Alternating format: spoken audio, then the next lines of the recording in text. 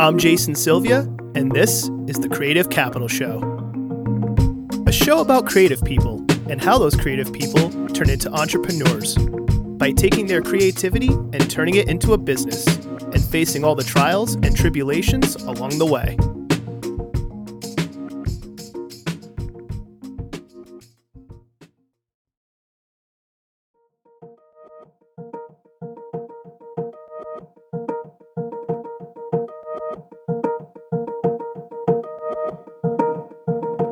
We often think about clothes as something to wear to protect us from the elements, or a uniform that's used to fit in. But have you ever wondered about using clothes as a form of self-expression, or a way to provide access to a different lifestyle? If you have, then you will want to hear the story of this episode's guest, Albert Kyei-Poakwa, the owner and founder of ready-to-wear luxury lifestyle brand Pour La Ville. Pour La Ville translates to for the city, which is appropriate given Albert's inspiration comes from the city he calls home, that city being Providence. In this episode, I sit down and talk with Albert about the transition from being someone who appreciates fashion to someone who creates fashion, the importance of choosing the right partners to work with, the struggles of learning the business of fashion, why we tie memories to certain pieces of clothing, his dream to have Anna Wintour come to Providence, and a whole lot more. And it all started with a movie-like moment in a nightclub. Enjoy.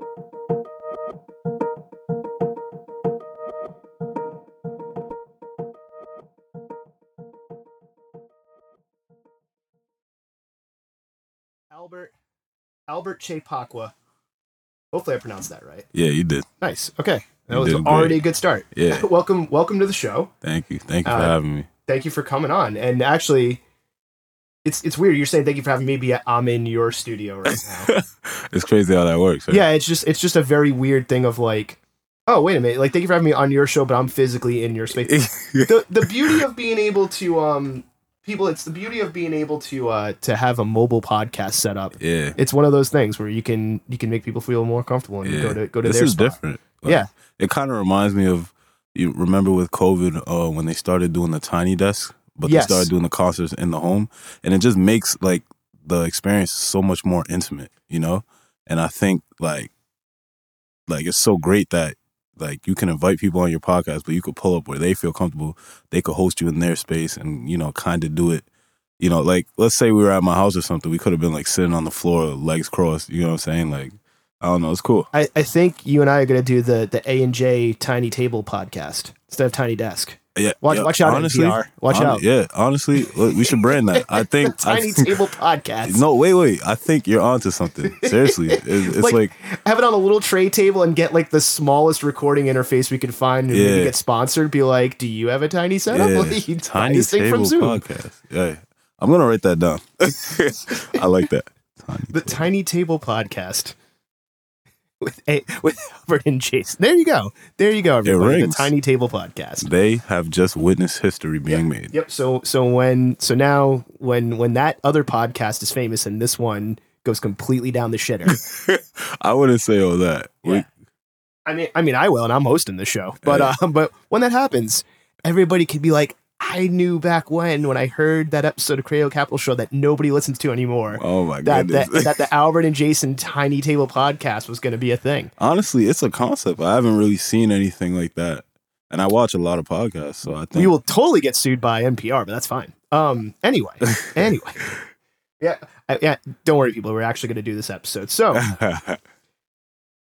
Albert, you have a label. Yes, a fashion label. Brand. Yes, sir. Called Pour La Ville. Yes. But before we get into that, I want to start with, I try my best to do research for this show. Yeah. Sometimes it goes well, sometimes it doesn't.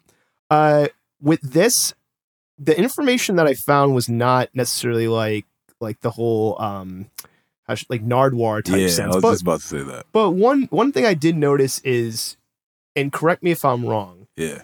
It seems like more years ago you were more the model / Instagram fashion person type of route. Yeah, would that be? Correct. I mean, and especially with that, and I've seen you around. I've seen some of the brands you wear, which I can appreciate. Thank you. But can you talk about that start and how that all got started? Whether that was from, you always like dressing like, well, maybe as a kid. Did you have? Was it like the situation with Sudi, which that's an episode to go listen to, everybody? Yes, I'm going to shamelessly, episode. Thank you. I want to shamelessly plug my own stuff during this, as always, where you had like an older sibling or like an older friend influence. Like, what started that first? Yeah, so honestly, so what really got me into fashion was my older cousins. So shout out to my cousin Aaron, shout out to my cousin Leslie, rest his soul. And my cousin Aubrey as well.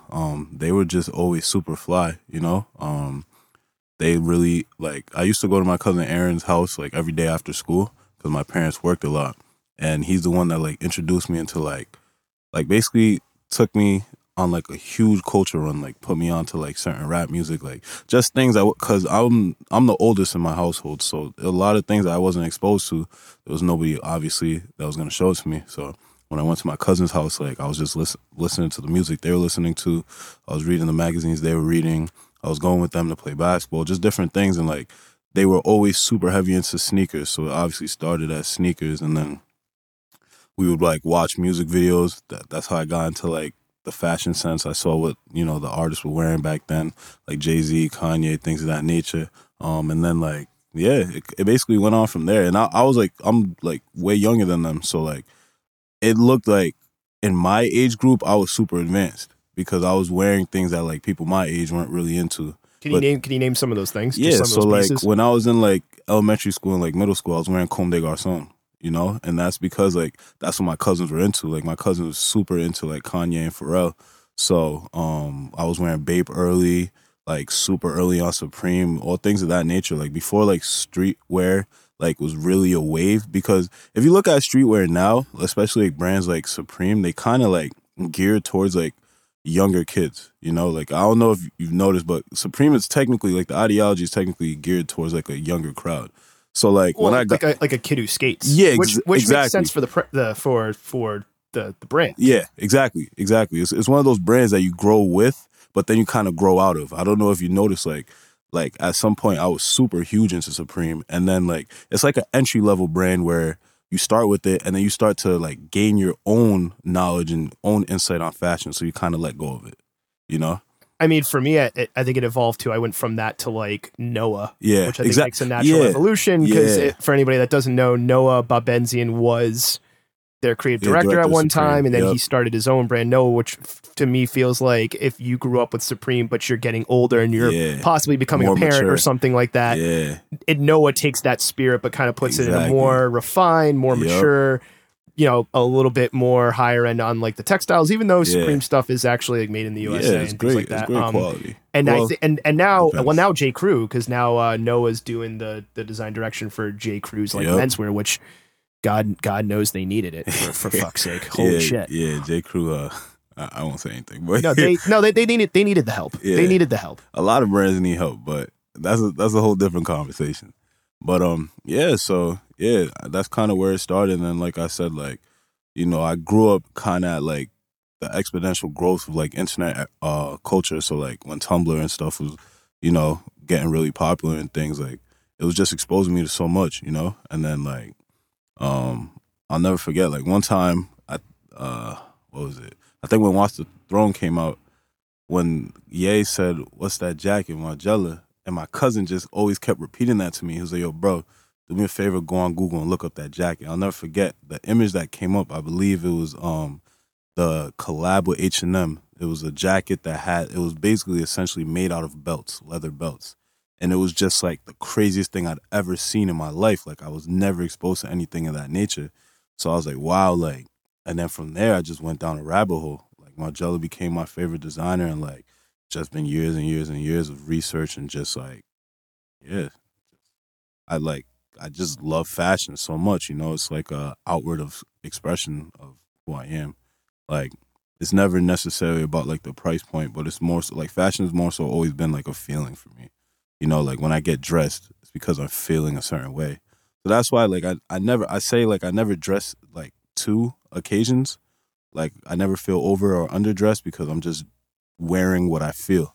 So for you, fashion and those type of things, were less of I'm wearing certain pieces to look presentable or to like go to a specific event or because it's a certain like time of the day or because I'm going, and more so a self-expression. Yeah, literally, because like there will be times like let's say I could come to the studio like at night, let's say like after work and after a workout, it's like 11:30. Like I know I'm not gonna see anybody, but I'll just be like, hey, I really want to wear this outfit today. I feel like this will look cool, so I'll throw it on. I'll come to the studio, look in the mirror, I'll feel great, and then sit down and get to work. So it's just like I feel like when you like think about it this way, like have you ever had a moment where there's something you want to wear and you envision it a certain way, and when you put it on, it fits exactly how you wanted it to?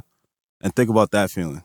Being short, that usually doesn't happen, but the times that it does, yeah. it's great. It's great, right? But like, which is really rare for me. Yeah. But yes, I know what you're talking about. Yeah, so just take that and just like multiply it on like every aspect. So it's like there's certain things I wear. Let's say like I like the way this top like stops right here, or I like the way this jacket is a little wider on the shoulders, or I like the way that when I wear these pants and I sag a little, they drop and they overshadow my shoes a bit. Like I just feel like there's so many things, like when you really break fashion down, like it's really simple though. Like I feel like people try to make fashion like this super like complex like insiders club, and it's really not that deep at all. Well, at least for me, I try to look at it like a little kid, like the way like, because I have a young nephew, so I like have the luxury of watching him grow and seeing like the way he like consumes things and like his perspective, and it's like everything is so simple. Like like the other day we had an argument because he didn't want the Tyson chicken nuggets because they weren't shaped like animals. And like that's just his MO, So it's just like things are that simple. Like I don't want these pants because they don't fit right on my shoes, Or I really love this shirt and I'll wear it every day because it just makes me feel great, Actually, you know what? This wasn't a planned question, but I do want to ask you about this. The idea of fashion and clothing as like a shield, as armor, as a costume. Yeah. Because I think you're tapping into something that's really interesting, and I just want to get your thoughts on that. Have you ever thought about it that way, or if not, have you ever reflected on that and go like, I wonder if certain people dress that way because it's armor or they feel like they have to, depending on the situation. Yeah, 1,000%. I think people use it to build a personality rather than their personality building the clothes they wear, if that makes sense. Like, I feel like, for example, like you see me around, you see I wear a lot of colors and my personality reflects that, right? But at times, if you notice, I'm always wearing something super colorful, but then everything else is super calm and plain to balance it out. And that's like literally a ideology for my personality. Like there's moments where like I'm super bubbly and it depends on the situation, but at most points, especially if you don't know me, I just look like that calm guy, like I could be at a party or something. I'm just there, like not talking to anybody. It's not anything against anyone, but that's just my personality. Like at times, especially if I don't know everyone there, I just don't feel comfortable to speak. But then sometimes, let's say you see me at like a Stay Silent party or something, you're like, wow, this guy's always like super energetic. But that's because in that environment, everyone feels like family, So it's just everything is based on environment. So like that's the one thing I tell everybody about Stay Silent, especially like if I take somebody to an event and they've never been to one, I'm like, no, you're going to feel like it's like friends and family. Yeah, it's literally a family affair. Like everything just feels supernatural. It's not forced, and I feel like that's how I dress. Like it's never forced. Everything just looks right. And that's not like even saying that like, I dress perfectly or whatever. I found a niche of the way I dress for everything to just look effortless because I don't put much thought into getting dressed, So actually it brings up another interesting side question. Yeah. In the sense that you were talking about personality, like dictating what you wear, not what you wear, dictating personality. Yeah. Do you think that was all like? Cause I wonder if you agree or disagree with this. Like, it seems like now certain people's personality is wrapped up in the brands they buy and wear. Yes. I'm not here to say, and like, do you think that that's good? If that's bad, it kind of just is? Because like people are finding communities in that sense too, which I think it's great. It's great to have a community, but when your personality and your identity is wrapped up Around in this the items brand. you buy or Yeah. like the brands that you wear. Yeah. It's like where does you and the brand end, and then Yeah. what happens if the brand does something like that you don't agree with. Yeah. And like so like do you think that's a more recent phenomenon, or you think that's always been like that, we're seeing it more because we have access to Social information? media. Yeah. The weird thing about social media is that you're seeing more people unintentionally than we've ever seen ever, you know? And I think they actually have like memes about that on like certain like fashion pages about like I saw one joke one of my friends put in a group chat. I was like, okay, you go to a party, would you rather talk to A, B, or C? And it's like A had like a certain like it will name certain brands, like certain shoes, certain top, like, and they're associating certain personalities with these brands. And more times than not, they're like true. those starter pack memes. Yes, exactly those. And yeah, I hate when people like for example, like the worst, and you know, no one get offended, but I think like one of the worst like subgenre like fashion groups is people that wear Rick Owens. Like everyone that wears Rick Owens just swears that they're just like these fashion gods. And I'm like, it's not that deep. Like Rick is cool, I guess, you know, like don't get me wrong. Like I love Rick Owens as much as the next guy. Hopefully Rick doesn't hear this and sue us or anything. Or he does, and it just gets us both instant notoriety. So actually, Rick, if anybody at Rick Owens hears this, if this somehow gets to them, yeah. Don't take on Albert, but feel free to sue the crap out of me. I need the I need the lawsuit. So feel free to Rick Owens. If this ever gets back to you, sue me into oblivion. I don't have much to get. You know, you're not going to get much from me anyway. But I'm just saying, I need the notoriety. I need the headline. So Rick, go for it. Whatever works, right? But yeah, I'm sure he's even aware of, you know, the people that wear his clothes, because when you look at his newer collections, it's literally just remixes in different colors and of the same clothes he's made before. You know, there's not too many new ideas coming from that fashion house. And I just think, when people associate brands with their personality too much, it's boring. You know, it's predictable. Like, I already know what you're going to wear every day. But then again, like, it works for some people, you know, like how we were just talking about, like, Pharrell and Chad. Like, when you think about someone like Pharrell and you associate, like, Bape and, like, Human Made and, like certain brands to him, you know, like Chanel. And I'm like, wow, that is like dope. You know, it works for some people. Like how Kanye had his whole polo thing for a while, it works. But when other people like give a negative connotation to a brand because they don't have any personality, they're not accentuating the brand, if that makes sense. Like the clothes are wearing them. And that's my number one pet peeve, is when people allow the clothes to wear them. They only buy things because everyone else likes it. They know if they buy this shirt, then, you know, they kind of fit into this mold. And I think fashion, like I said before, fashion has to be about expression. You know, like, for example, like someone like super cool and that I look up to is Sudi. Like every time I see him, I compliment what he's wearing, because I know when I tell him I like this piece, he's going to tell me about it. He can tell me the exact storyline, what country it's from, probably who the artisan was. Like, it's so, like, I love that. You know, like when you could tell someone put so much care into the products they're buying. Like, I don't know, it's just different. Funny enough, I bought somewhat similar shirts from you and Sudi. Yeah. Which we're going to get into that in a bit. That's going to be further down the line. And also, if you don't know who Sudi is, the Sudi belly art episode, go listen to this one first, but then go check that one out. They got to listen to this one to get to that one. Yeah, shameless self-promotion, folks. I'm always doing it. Again, Rick Owens, sue me. Thank you.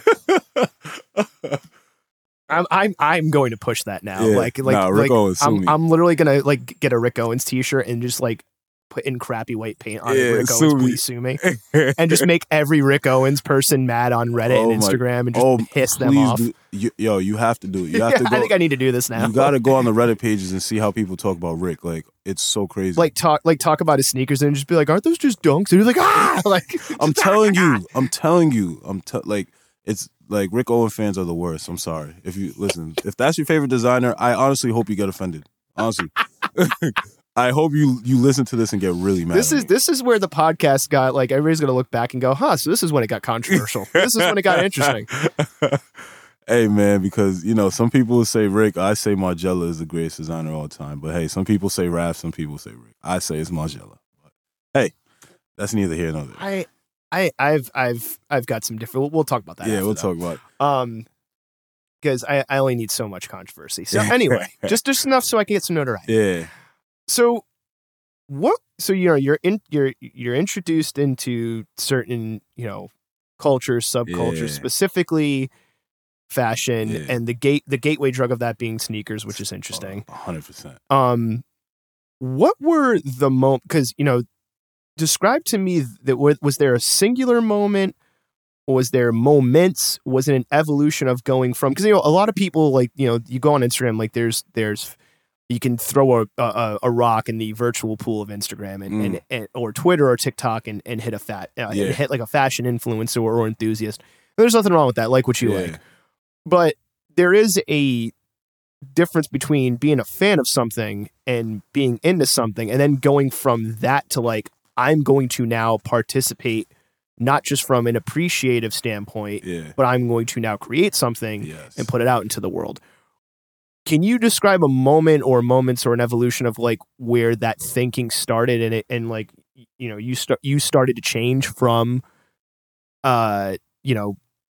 person who appreciates and wears to person who now wants to create? Yeah. So great question, by the way. I've never thought about that. I guess, there was just a lot of moments. I mean, when I was younger, like I said, like I was always seeing these things and I was just so fascinated, but there wasn't really, like, everybody was like, they all knew each other, like, for example, like Kanye came up through like Jay-Z, like he got signed to Rockefeller, like things of that nature. So it's like all these artists, like I never thought it was possible to live in an era where it's like this small kid from Providence could possibly get his clothes on X person that lives in LA, or this person is at a concert wearing my pieces. Like that wasn't possible, like let's say a decade ago, So it really took like guys like Virgil coming up and like letting me see that like, hey, like you can do this, Not to cut you off, but when you say not possible, do you mean not possible from like a infrastructure standpoint, like having access to materials and being able to like sell things online, or was it not possible in the sense of, hopefully I frame this correctly, because let's be honest, up until recently, up until guys like Virgil, may he rest in peace, you saw a lot of designers will have a certain color, and that color was usually white. European white, but white. 100%. So, like, did that play into it as well? Like, I just wanted you to, I just want you to define what you mean by like, hey, like it couldn't be done 10 years ago. I mean, there's a whole bunch of isms that we could go into, but I mean, a young African American kid from the smallest state in the freaking country, in an industry that's basically run by Europe, so.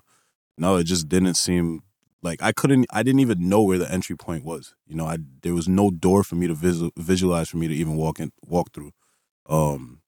It's just, I mean, especially everything that wasn't from Europe came from New York. And like at the time I was too young to like be going back and forth to New York. I didn't really know that many people from New York at the time. So it just didn't seem like something that I can do. It didn't seem achievable. And I wasn't even thinking like that far, like I had this like strong love for fashion, but at the time, like when I was young, I wasn't really thinking like, hey, I want to be a designer. Well, yes and no. I kind of always knew I wanted to work in fashion. I just wasn't sure. So back to your earlier question, when you said like, it appeared like that was more of like a model or like trying to become an influencer, so to say.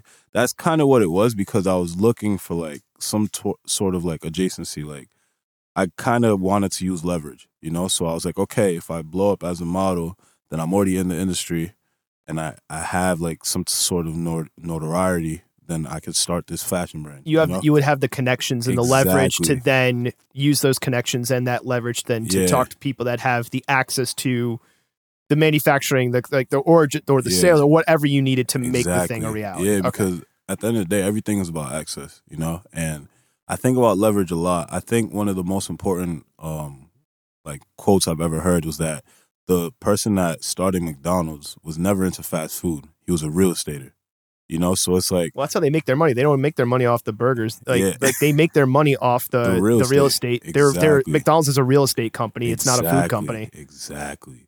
So think about how crazy that is. The number one fast food restaurant in the world was not even started on the idea of being a fast food restaurant. It's funny you mentioned that head of Best Buy.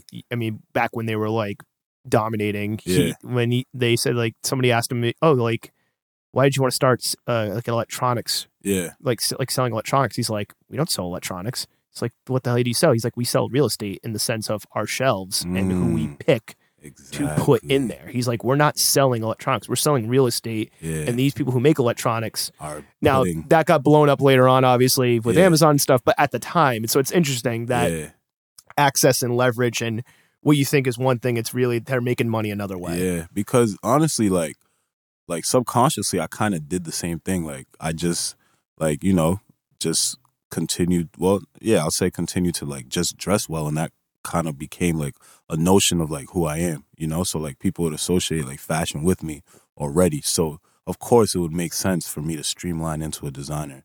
So people like didn't always know that was my plan, but when they saw me doing the modeling thing, or they saw me like, buying certain pieces or dressing a certain way, when I started making my own clothes, it made sense. People were telling me like, oh, it's just a matter of time. And it's like, it's not like I sat back and had like this huge big picture moment, but I just, at some point, I think especially when I was in college, I was like, all right, like how am I going to get access to certain people? How am I going to be able to talk to certain people? How am I going to get in these rooms? And honestly, it was through like modeling. Like I didn't like take the credit. And it's so funny because at the time, like I actually had like agencies and stuff that wanted to sign me, but it's crazy. And Jabron would tell you this, like Jabron and I had to sit down.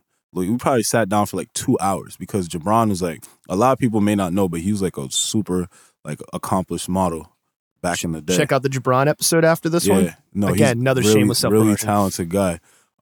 So he was like my mentor at the time when I was trying to get into the modeling thing.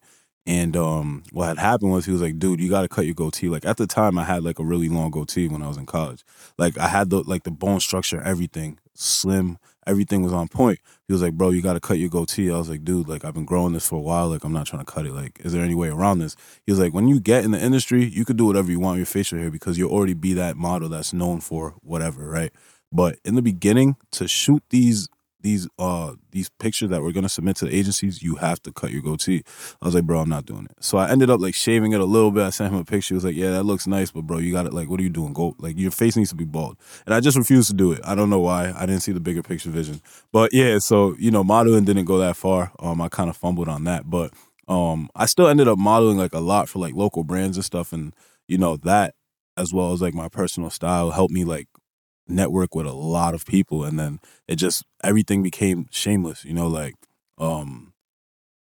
so that's kind of what it was. Now why making your own pieces, and why not taking the modeling further, or why not, I don't know, being a fashion writer or a stylist, or maybe working for another company, or or I know blogging like had its, people still blog, but it's like in a different form now, like the blog era. Why not join that, or working for a Karma Loop, or something of that nature? What led you, or did you try those things? I'm just curious as to like what led you to this one path of making your own pieces versus, if you want to get in the industry, it's because there are different ways to do it rather than just being on the design end of things. So I did, I had a job at Eblin's, which is like a well-known sneaker store out here. So I did that for a little bit.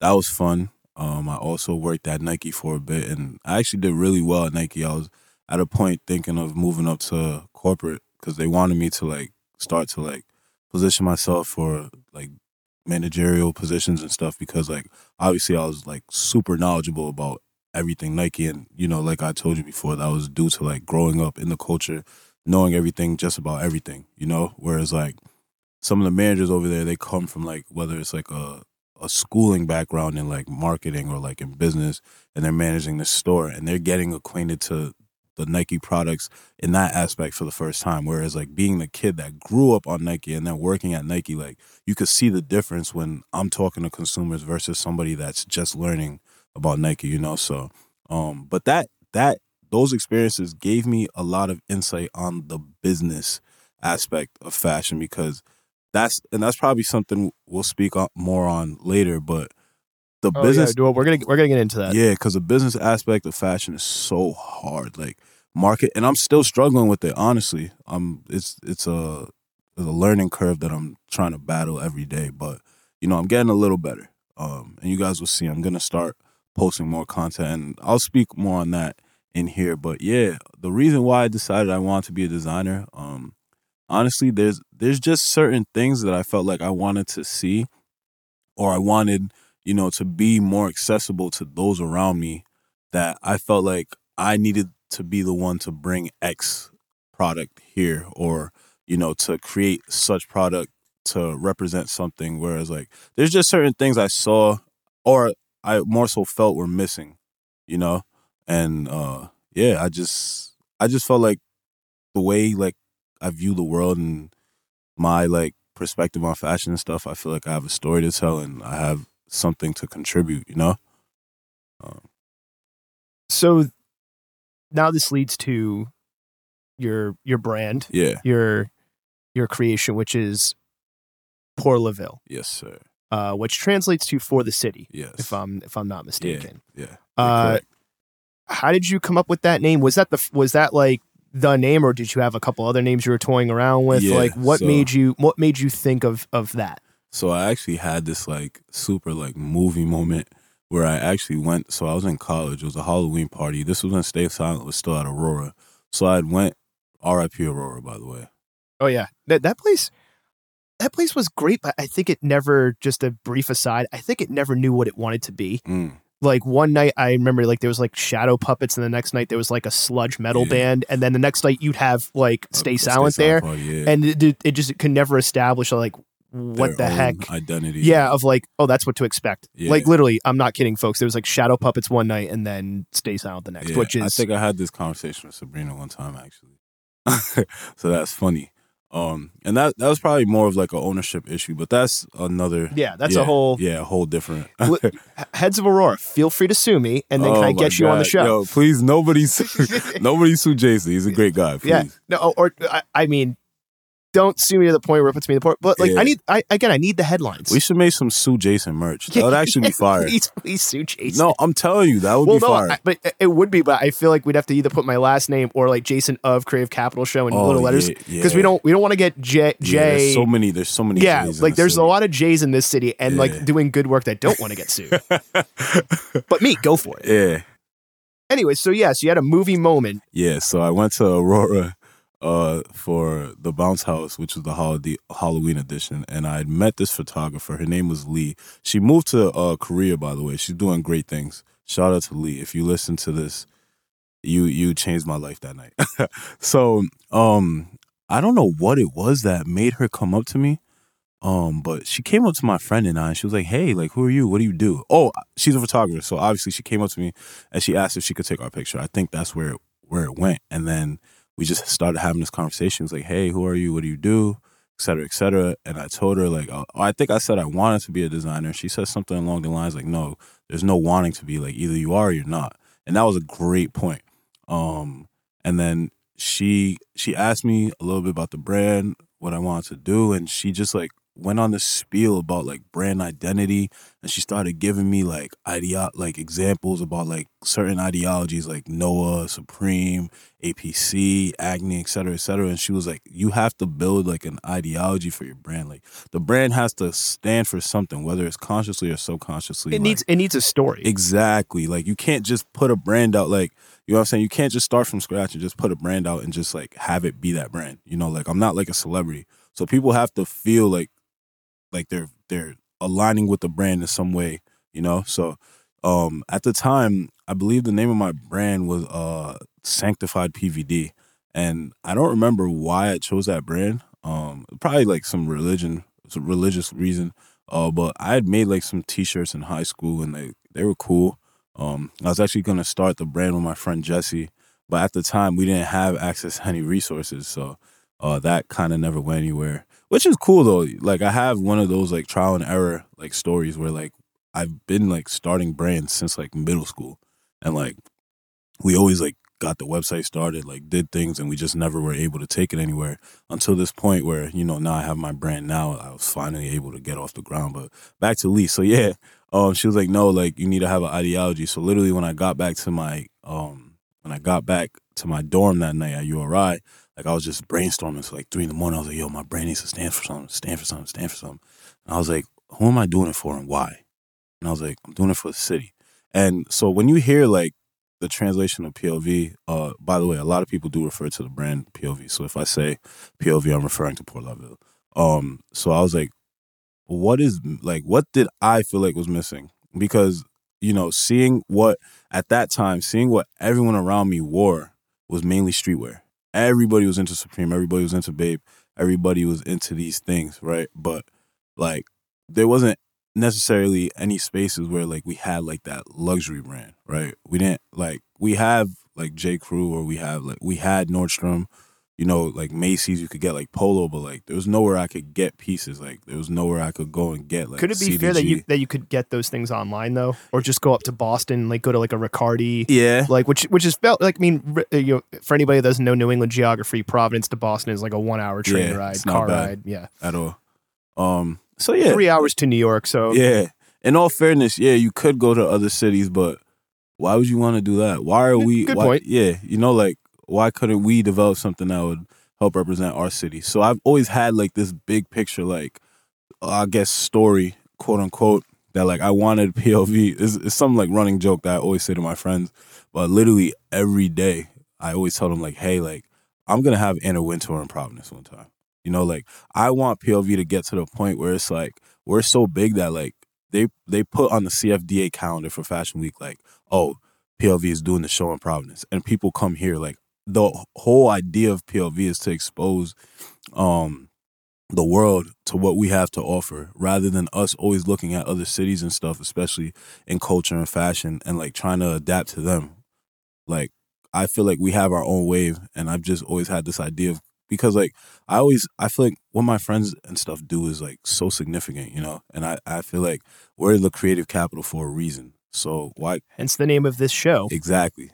So I always felt like, okay, for the city, like let's say I stick my neck out and let's say, you know, fingers crossed, I'm that big brand that blows up. Now I just created a door for so many people to walk through, and that's literally what it is, you know.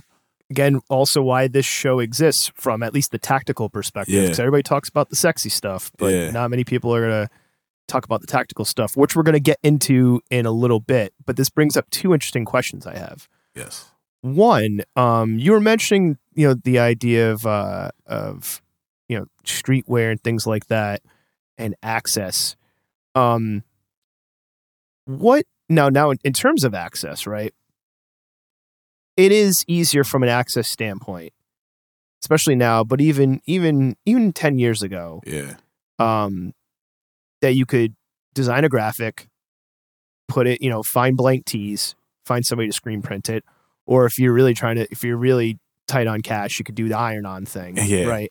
Heat press. And heat press, things of that nature, and then put it out there. And, you know, it seemed like there was a time during like the blog era where like there was like a brand every 5 minutes doing like the whole t-shirt, hoodie, like t-shirt, hoodie, maybe a jacket, t-shirt, hoodie, maybe a jacket, and like some hats. Yeah. Which is not a bad way to start out. And it's not a bad way. And like, and especially if you're good at it, I mean, there are brands that are based on that. Yeah. What made you not want to go that route? Because especially when you talk about access, like what made you go like I'm not going to do the you know, I know you said you did t-shirts years ago, but like what made you go, no, I'm going to do something a bit different. I'm going to do more cut and sew. I am going to do more luxury things. Like what made you not do the whole graphic on t-shirt, graphic on hoodie route? So honestly, like I feel like more so it's just what I like, you know, and I just wanted to come from a genuine place whenever I create. So I create things that, you know, you could typically see me wearing. Like I don't want to necessarily call it like a uniform, but just like things that you could see me moving in everyday life. And I just feel like if I'm trying to create this thing that I feel is quote unquote hasn't necessarily been done out here, like there needs to be something that gives people like that backing. Like, people are calling me a luxury brand from the bat because my first like a lot of people's first introduction to me was my silk button up, right? So when people see that and they're like, oh, that's PLV, and they're associating it instantly, like, oh, that's a luxury brand, that's a silk shirt, you know? Whereas like if I started with a t-shirt, people would be like, okay, that's cool, Albert started a brand, but what else? You know, like, I just felt like, Like, what have you done for me lately? exactly, right? So starting with the t-shirts was like, cool, like you could, you know, I could probably design like a kick-ass t-shirt. Like, my first few t-shirts were really cool, they did well. But I just felt like people wanted more, you know, like people expect, I don't really want to fall into the notion of like expectations, but like just like based on, you know, how I dress and stuff, people had like a certain expectation, like, okay, I'm expecting that from this guy. Like, I want him to take it there, you know, like what they envisioned for me and my brand. But yeah, I mean, in short, I just didn't feel fulfilled doing t-shirts. I just felt like there was we could take it so much further, you know, like, and it's funny because out here, like, a lot of people don't like dressing up is what I've noticed, right? So like a lot of times, like, people will wear the PLV, like at first, when I first dropped that black silk button up, like, people would only wear it to like special occasions, right? But then what started happening, and this is exactly what I want to happen, it was literally my plan, is that people started, you know, like I said, creating that uniform. Like, people just, I'd see people wearing the PLV shirt like continuously, right? Like, whether it was like a night out or like, let's say they're wearing it to work or like something important, like they started like subconsciously associating that PLV shirt with like a special moment, right? Like, there's a running joke that like you can't go on vacation without a PLV shirt, because like the amount of like pictures I have, like if you go on the Instagram, you look at like the tag pictures, like a good 90% are people wearing that shirt on vacation, right? So it's like people are subconsciously associating this shirt with like whatever special moment it is, right?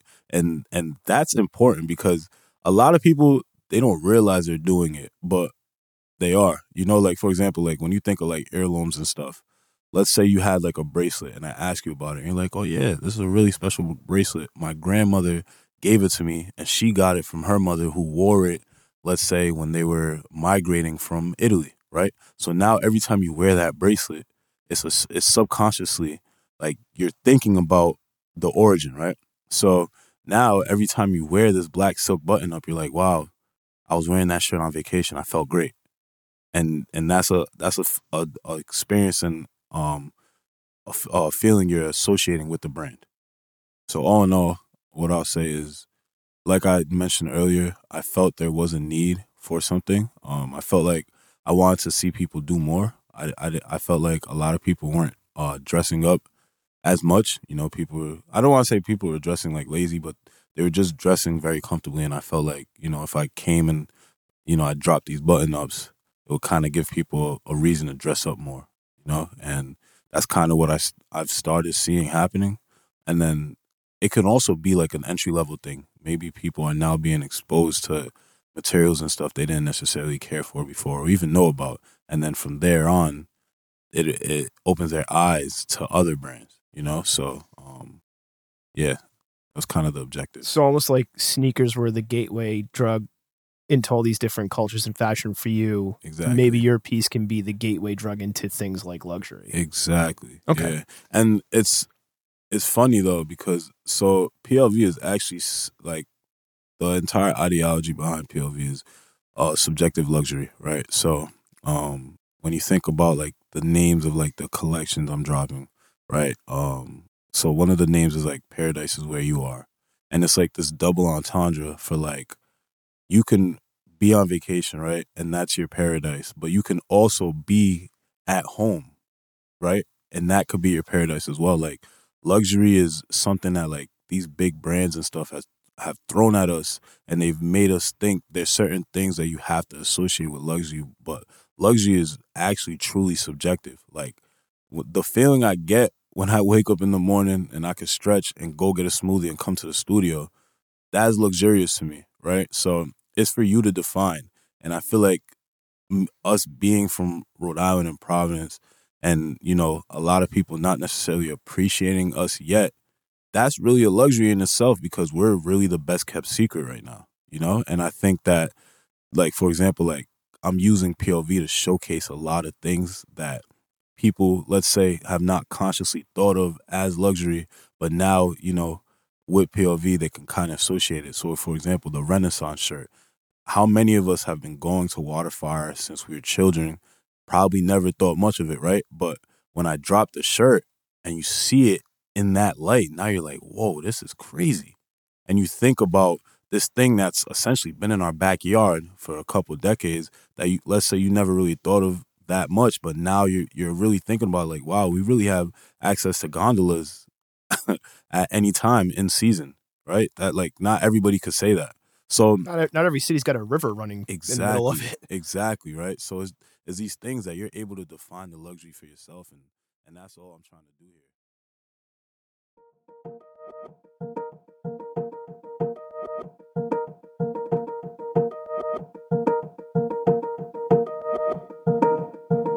A clear desire makes a clear story. Albert's movie-like moment in a nightclub, which later led to the creation of his brand, is an interesting one. It showed him the importance of knowing your brand's story and what your brand stands for. But what I think is equally important is that this story highlights the need to have clarity in your desire. What do you want to do? What do you want to accomplish? The first step to creating your brand story, to know what your brand actually stands for, is to be clear about what you want. When you have the self-awareness and the honesty to communicate your desire, then the story and values behind your brand will become clear.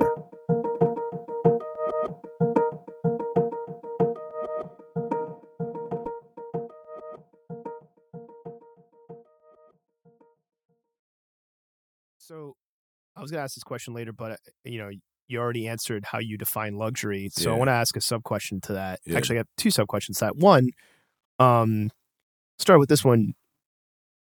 Do you think luxury and high price are always or should be intrinsically tied to each other? Because I've bought stuff that's expensive that wasn't luxury at all. Exactly. And then there's some stuff that like is luxury from like it's very high quality, but because it's not from a certain brand or a certain house, people wouldn't define that as luxury or associate that. Yeah. So do you think that pricing and like the way things are priced kind of messes with the definition sometimes? I 100% do. And it's another thing about like, we had this discussion earlier about like names, like people would associate, for example, like there's a lot of like brands that have blown up in the recent years that like, they're just expensive, but like at the end of the day, it's just a graphic tee, like a screen printed, like simple graphic tee. Is nothing. And even the blank may not be of high quality, exactly. but they'll charge out the 500, 600, yeah, because like celebrities, A-listers wear it. So it's like I hate that luxury is sometimes associated with price, but at the same time, when you look at it from like a niche perspective, let's like one of my friends, Anthony, is really into furniture, right? So he'll show me these like $3,000-$4,000 like mini like Japanese couches, and he's like going crazy over it. I'm like, bro, like I don't get the hype, but I love seeing how happy you get over this thing, right? So I think it's one of those things where it's like a double-edged sword, right? Like there are some things that are super overpriced, but at the same time, there are things that are priced because of the process, right? And we're gonna get into that in a bit too. So like certain designers, like they hand quill or hand make everything. It's one of ones essentially, right? So the time, like a lot of things go into price, right? Let's say the access, the demand, the time, the brand itself, the way they market it. But there definitely are things that are overpriced. But again, like I said, there are some things that deserve to be priced that way. But me coming up as a young designer, I was trying to like learn, how do I associate my brand with luxury, right? Do I charge these people around me out the a-hole? I was like, that doesn't really make sense, because me being someone that appreciates both sides, I hold the vintage items in my closet that I've thrifted or bought from Cured at the same level as some of my favorite designer pieces. You know, so it's like, it has to be something more than just the price. It's either the quality, or it's the process, or it's the design. Or the story behind the piece. Or the story behind the piece, exactly. So I think to answer your question with one like simple line, yeah, it sucks when brands take advantage of, you know, their name and they charge excessively, but it's also beautiful when brands can use their name to charge because of, like you rightly said, the story behind the piece or how much time it took, or, you know, the design. Like if it's a really dope, intricate design, charge whatever you want, because at the end of the day, like there's levels to this in fashion, right? So what you can appreciate something and leave it at that. You don't have to buy everything you like, you know? If it's, and I don't know, it's tough with fashion. Like it's one of those things where it's like it's kind of for everybody, but it's kind of not for everybody. But that's what every vice, you know, like some people appreciate things to another level and they're willing to spend a lot more on it as opposed to the average person. But just for me personally, like I feel like I price things at a point where you're gonna appreciate them because it's not super cheap, right? But at the same time, it's more affordable than some of the brands it would be next to on racks. If that's a good way to answer it. So this leads to two more interesting questions I have before we get into like the process-based stuff or the more tactical operational stuff. Yeah. Could you define, because your brand on the About page, it states that it's ready-to-wear luxury. And, you know, you were talking about when it comes to pricing, sometimes some of these designers are doing like one-of-ones, which would be more couture if I'm using the term correctly. Yes. Can you define what couture is? Can you define what ready-to-wear is? And then can you answer why you went more ready-to-wear route rather than the couture route? Yeah. Well, so first of all, couture, with a lot of brands, a lot of that stuff is more so.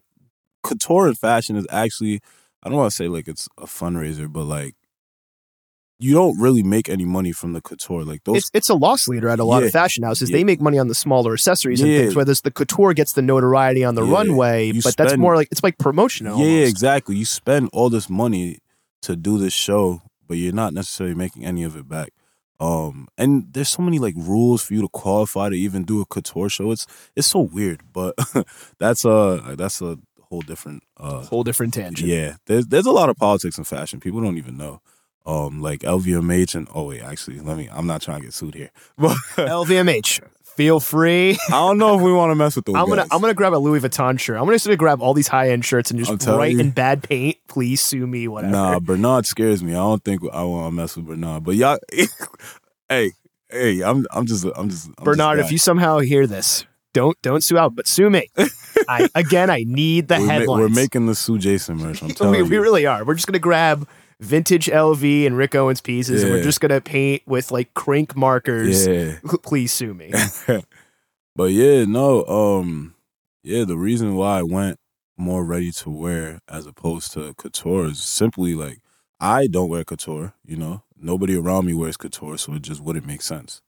Like I have runway pieces in my closet, but that's a lot different from couture.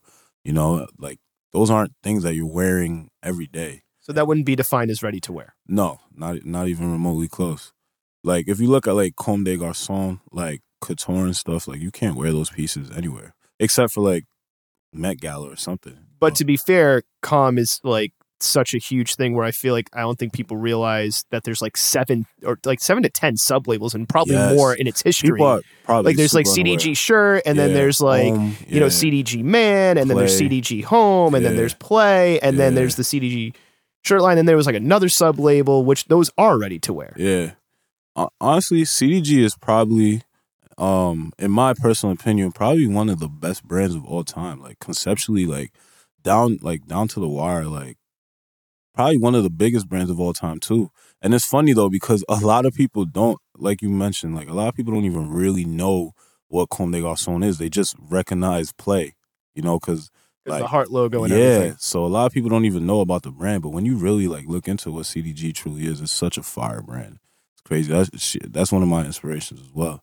But so I just decided to go the ready wear route because, like you said, like nobody around me is wearing. Can you give just a quick definition of what ready to wear is in case somebody's listening that just doesn't understand the difference? Yeah. So and another thing too. So I guess I'll put it this way for you. So let's say you're watching, like, let's say Louis Vuitton fashion show, right? Spring summer 23. So let's say they do a show of like 50 to 100 looks. So the ready to wear pieces are the ones that are already in stores, or you could purchase them from the website. And then there's runway pieces. So the runway pieces you could only get at like certain like boutiques, or like usually the way it works is like if you have like a friend at the brand, or like stylists could do polls. Typically the way it works, they'll do polls for like Vogue covers or like promotional stuff for like artists or like actors and things of that nature. And then usually they give the clothes back. But sometimes, you know, it gets finessed somewhere in between, and, you know, runway pieces leak, but they're very rare, right? And then ready to wear, like I said, is just the stuff that's on racks, like readily available at stores. So like stores such as Riccardi's, as we mentioned earlier, Maxfield, Saks Fifth, what's another one? Bloomingdale's. So just the stuff that you could like literally walk into the store and purchase is ready to wear. And those are the pieces that are usually like more consumable, right? The stuff that like, for a lot of these big fashion houses, the stuff that like will make them the money. So it's like the jeans, sweaters, hoodies, t-shirts, accessories are included, bags are included. So yeah, usually not anything too conceptual, just like simple pieces. What do you think? I'd say that's about it. I would say I would say that's a pretty good definition. Yeah. My last question before we get into the tactical stuff is something you touched upon earlier, and we were talking about this before we even recorded the episode. And what I'm going to do is I'm going to reference a couple of different episodes. Usually I do this for shameless self-promotion reasons, but this is actually to give this question some context. So this, you know, you mentioned Providence being the best kept secret right now. Yeah. And it's interesting to me, because I remember on the Gibran episode, Gibran said, you know, we, and by we as in Providence, and I would say extend that out to Rhode Island as well, but really focusing on the city, Providence has always been here. It's always had creatives doing great work, yes, etc. Yes. And then you had Jay and Sabrina of Stay Silent recently, and they've said similar things on the episode I had, but they were on another podcast, and my apologies to whoever runs that podcast. I'm blanking on the name right now. Rael's Smooth Podcast. Thank you. Okay. Yep. I was trying to remember the name and it wasn't coming to me. So thank you for that. Yeah. They mentioned on that podcast, and similar sentiment as on mine as well, that this idea of being humble from a city perspective, where it's like, we don't need to be humble anymore. It's not like, these other cities like in New York, like in Boston, it's not like, hey, we're stepping to Big Brother, or this idea of Big Brother, Little Brother, Big Sister, Little Sister type thing. We're not stepping to Big Brother or Big Sister out of disrespect. It's that, and Sabrina, sorry if I'm paraphrasing you incorrectly here. It's not out of disrespect. It's like, we're at the top of our game right now. Yeah. No, we're killing it. And I would say that is a correct statement, but there's a weird double-edged sword there, because I feel like, me personally, we're at the top of our game on this level, but I feel like there's another top we have to get to, if that makes any sense. Like, I feel like we're just getting started as far as, definitely, like, you know what I mean? Like, we're not even near, like, we're at the top of this current station, but I feel like there's a whole other like top that like we're just like things are just getting started, I guess.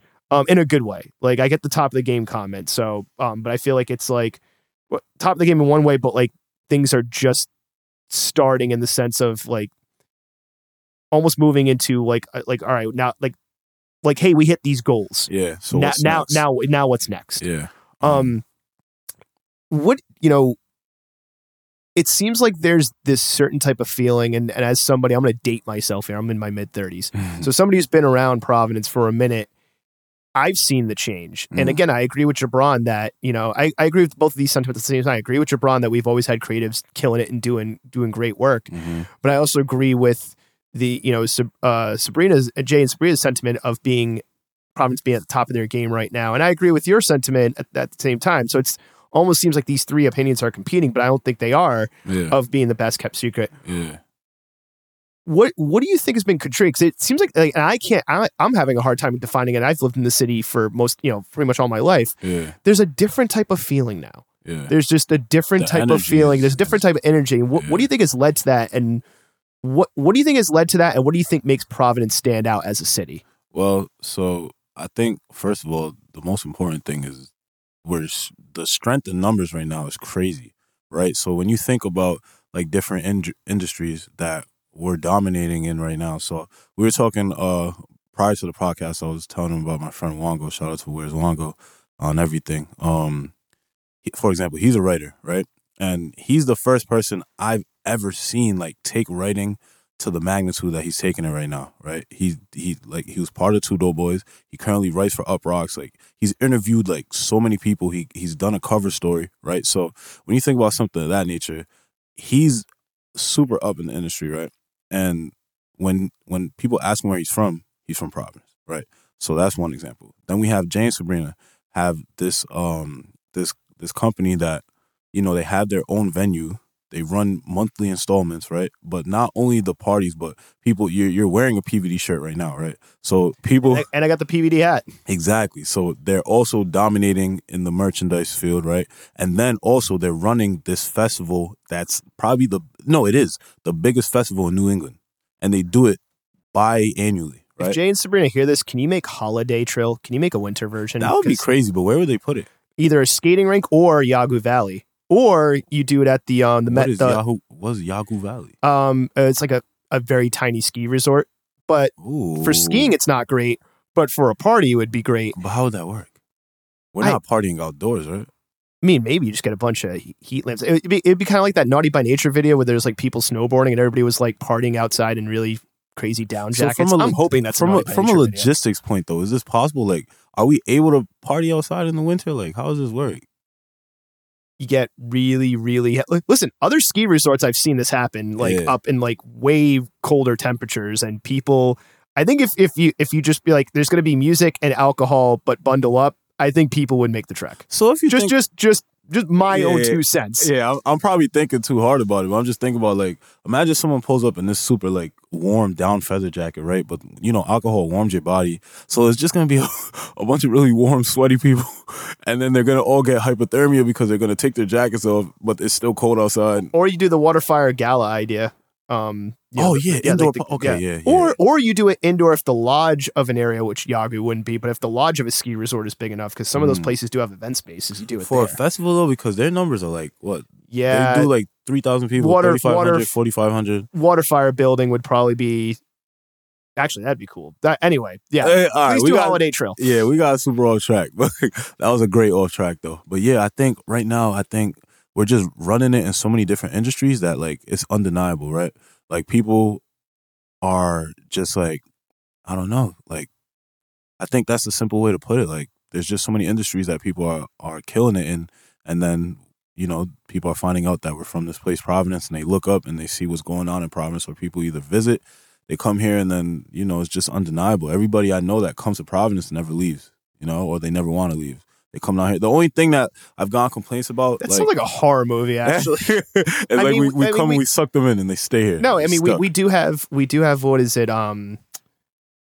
Not Edgar Allan Poe. I think he does have some weird connection to Providence, but no, oh God, what the hell is that author's name now? And it's coming to me now. H.P. Lovecraft, who's a famous horror writer, has ties to Providence. Never knew that. So, I mean, yeah. Did you know Viola Davis is from Providence? Yeah, she went to like high school here. Yeah, she went to Central Falls High School. It's crazy. She did some crazy cover story. She actually put Central Falls in the caption. I was like, this is incredible. Like, people don't understand how significant that is, man. But yeah, like before, like, you know, we had like a couple like athletes and stuff that would make it out, right? Or like we would have like this one random person, or like, for example, like Joe Perez, right? He did really well. He does really well in the design industry, right? But that was like one person. I think we can't discount, I think, food and drink here. Okay. Like food and the bars, I think, were like one of the first. Not to say that they were the ones that kickstarted everything, but I think it was one of the first like communities where, like, at least from my perspective, and anybody listening to this, feel free to disagree with me. At least from my perspective, where it was like the food and the drink scene became so strong and everybody was like starting to root for everybody that it became like undeniable. Like when you're getting like when you're a bartender here and then you move on and you literally end up becoming the head bartender at what that year was considered the best bar in the world. Oh, that's saying something. okay. That sounds very specific. So this actually happened. Yeah, it was one of the bartenders at the Dorrance when the rest in peace to the Dorrance. Yes.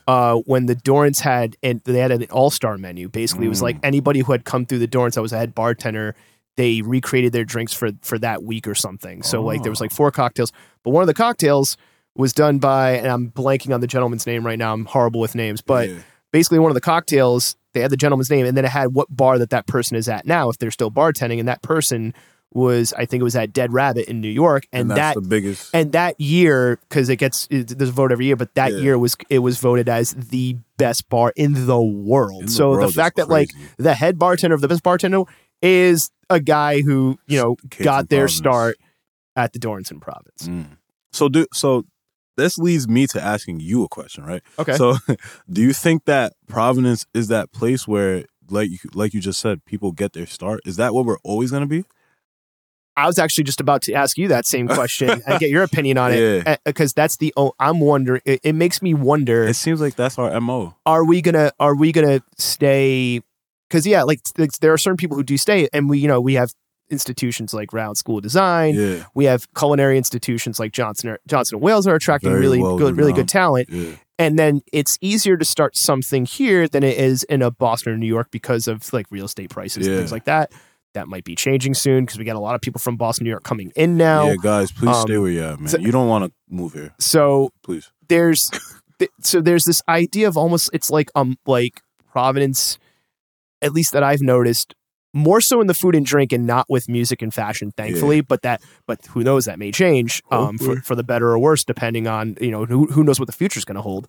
I hopefully it makes people stay. But the thing I noticed with food and drink is that a lot of people, it was almost like a Paw Sox to Red Sox. We don't even have the Paw Sox anymore, or Providence Bruins to Boston Bruins, where it's like Providence was the farm team. And then you move on to the majors, even though like the farm team was doing better than the major league counterpart. Yeah.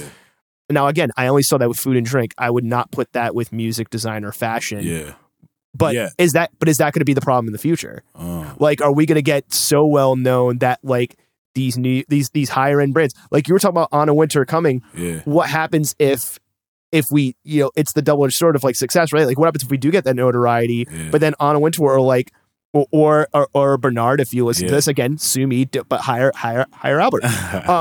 Like, what if they want to hire you and then they're pulling you out of Providence and it's a brain drain, a talent drain? But that would be so beautiful because it'd be a good problem. It'd be a good problem. Yeah, because I was gonna say, if I get that type of like leverage, if I get hired at LV or some big company, I'm bringing all my friends. You know? You're bringing the people who help get you to the dance, basically. And that's what's gonna put the city on. I think that's the difference now. Is that before, like, we always had people, like Jabron said, we always had people killing it in the industry, but like it was just one person. They didn't have like that leverage to bring an entire team. Whereas like now, like I'm seeing, like, for example, my friend Elijah, shout out to him.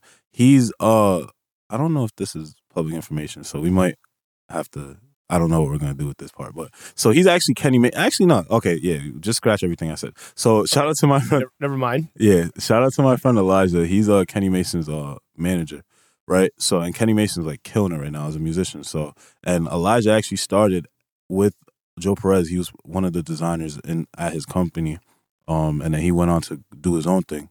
I remember like when I started to see him like really break out, like he does like a bunch of like merch and like creative direction for like all types of artists. Like the list is long. Young Nudie, Cousin Stiz, it goes on. Like probably anyone you can name, right? But I'm seeing him and he's putting people in position. I'll see him like call on some of my other friends, ask them to do this, ask them to style this, ask them to do it. Like he's even reached out to me like, yo, bro, you have any pieces for me? Like, you go, like, we're going on tour. I would love if you wore this piece at the show, So it's just like we're in position now where we can bring people with us because we're getting leverage. Whereas I felt like before maybe we didn't have that, right? But now like there's so many people making it in these different industries that we're able to like. I went to a Spotify panel and one important thing. I'm sorry, I don't remember the woman's name that was speaking, but She works at Spotify. This was years ago when I was in college. I actually went with Where's Nasty. I believe he was on the panel, if I'm not mistaken, or Sabrina was on the panel. But I lost my train of thought. So she was talking about horizontal networking, right? And I always thought about this, like when we look in the industry and we think about like for example, like in rap, right? These rap groups, like for example, like ASAP Mob, right? Not everyone at ASAP Mob was a rapper, but everybody played a role. And I think we're starting to get in that position where it's like, okay, David Duke made it to the league, right?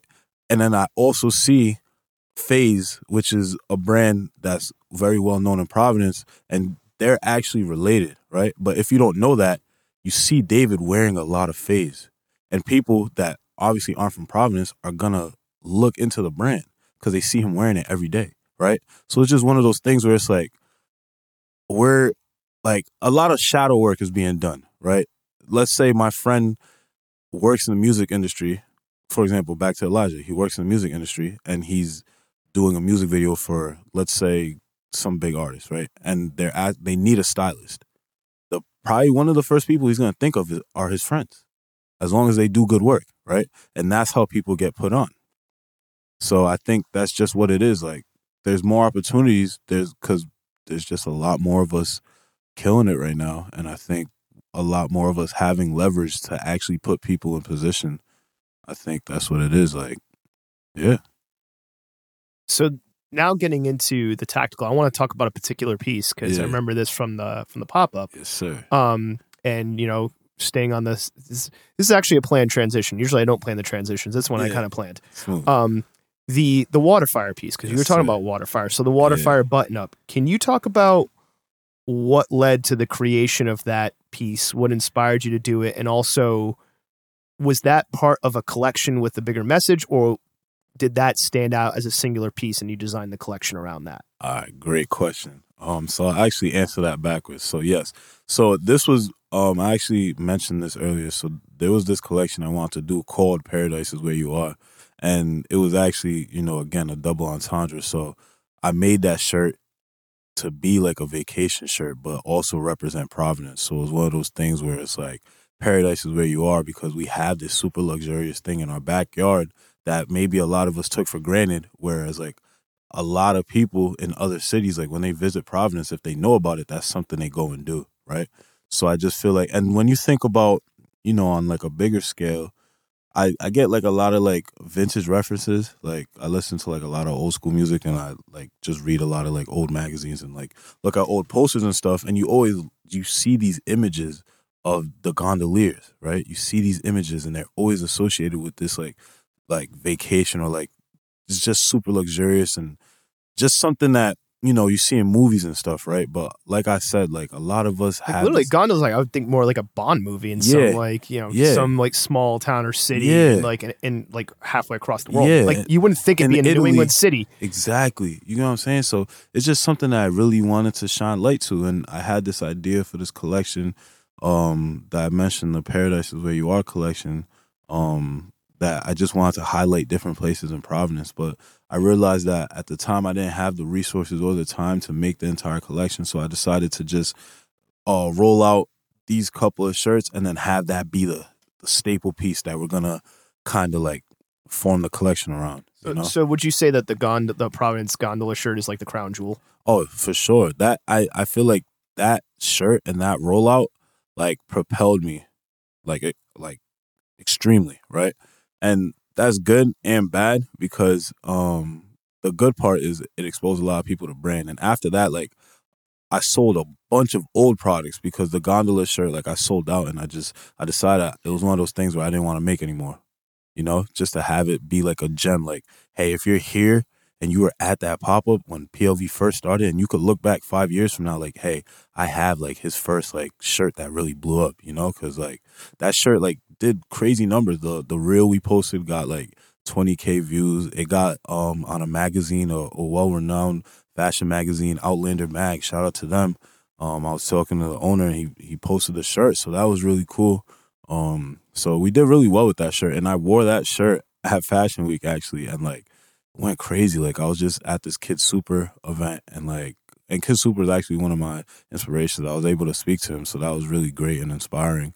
But I was in the room and people kept complimenting my outfit, complimenting my shirt, and I was like, hey, I made this shirt, and like from like that was cool. I made a bunch of connections off of that. So, but yeah, it's just one of those things where I just, like I told you, like this idea of subjective luxury, like just associating like this crazy piece with Providence. Like think about it, like if I get this piece on Celebrities or you see it styled in like a magazine or something, whether the person realize it or not, they're representing Providence.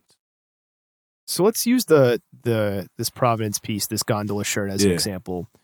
Can you walk me through every step of the process? Like, because I know it's like one of the things I've noticed, it's like the print is like the entire front of the shirt, whereas usually it's not just like here's a color with like a little design. Like the design is like the entire front of the shirt. Yeah. So can you walk through just like I have an like hey, here's how I got the idea, and then like here's how I designed it and drew it, or maybe you contracted the drawing out to somebody else. Then it's like, okay, find a manufacturer. How do you choose the manufacturer? What details you had to give them? Yep. How did you get the pattern made? Could you like walk through just step by step and really break it down? Great question. All right. So the first step is always, obviously the idea.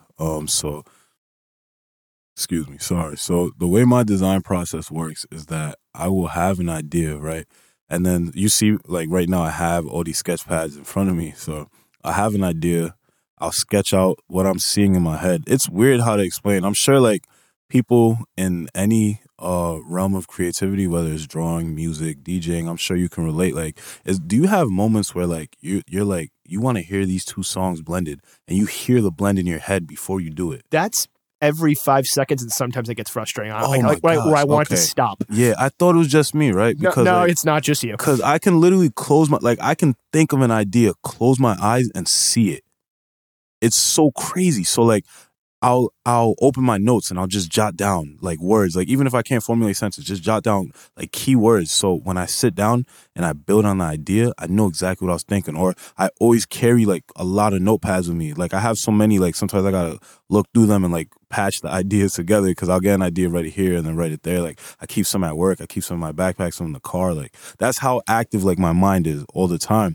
So when I first get an idea, I'll sketch it out, what I feel I want it to look like, then I'll write ideas.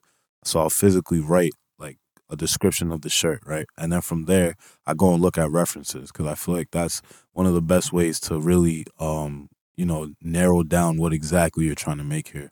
So once I have the references, once I have the sketch, then most times I'll try to pick colors. The way I usually pick colors, honestly, I don't know if this is cliche or not, probably not, but just the way I think, like, all my color palettes come from nature. So, like, instead of, like, looking up, like, complementary colors and stuff, I'll just look at things that I've seen outside that inspire me, because I think, when things were created, like, a lot of times, like, the man-made things, obviously somebody, like, purposely put those colors there, but, like, if you see, like, a bird fly by and you see the way the colors blend, or like if you look at a river or you look at the ocean, all that is natural, so I'll look at nature as my inspiration for colors, especially if it's a piece that like this one is based on something we see outside. So I'll do that. I already have a manufacturer, so the way I found my manufacturer is, and if anybody listening to this needs a manufacturer, please DM me. I actually have a directory that I made. I did a lot of research when I was in college looking for manufacturers. So on the CFDA website, they probably took it down, but at this time, I believe it was 2016, they had a directory of every domestic manufacturer they have like listed or that's associated with them. So I just downloaded that and then I added some others. So if anybody needs that, please contact me. I can't promise that, this list is, like I said, from 2016, so I can't promise that all of them are still in business, but there was actually one of them that one of my friends was using, so they could still be in business, but please reach out. So yeah, but my manufacturer is actually overseas. So I'll then contact my manufacturer, I'll send them the idea, I'll ask them if it's possible, which is a funny question because, like, what am I going to do if they say no? Probably cry. But but yeah, I hate getting turned down, and we'll probably talk about that next. But yeah, so I'll see if the idea is possible. Then we'll talk materials, right? So The way my materials process usually works is, again, with references. So after I get the design reference, I look at.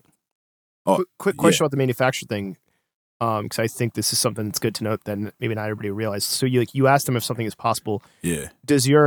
Is every manufacturer different as to what they require before they can even like produce a piece? Meaning, like, do you have to send them certain types of files? Is there certain types of like guidelines that they give you, like, hey, you need to send us like a tech pack, or like you need to send us this before we can even tell you that we're going to turn the machines on for you? Yeah.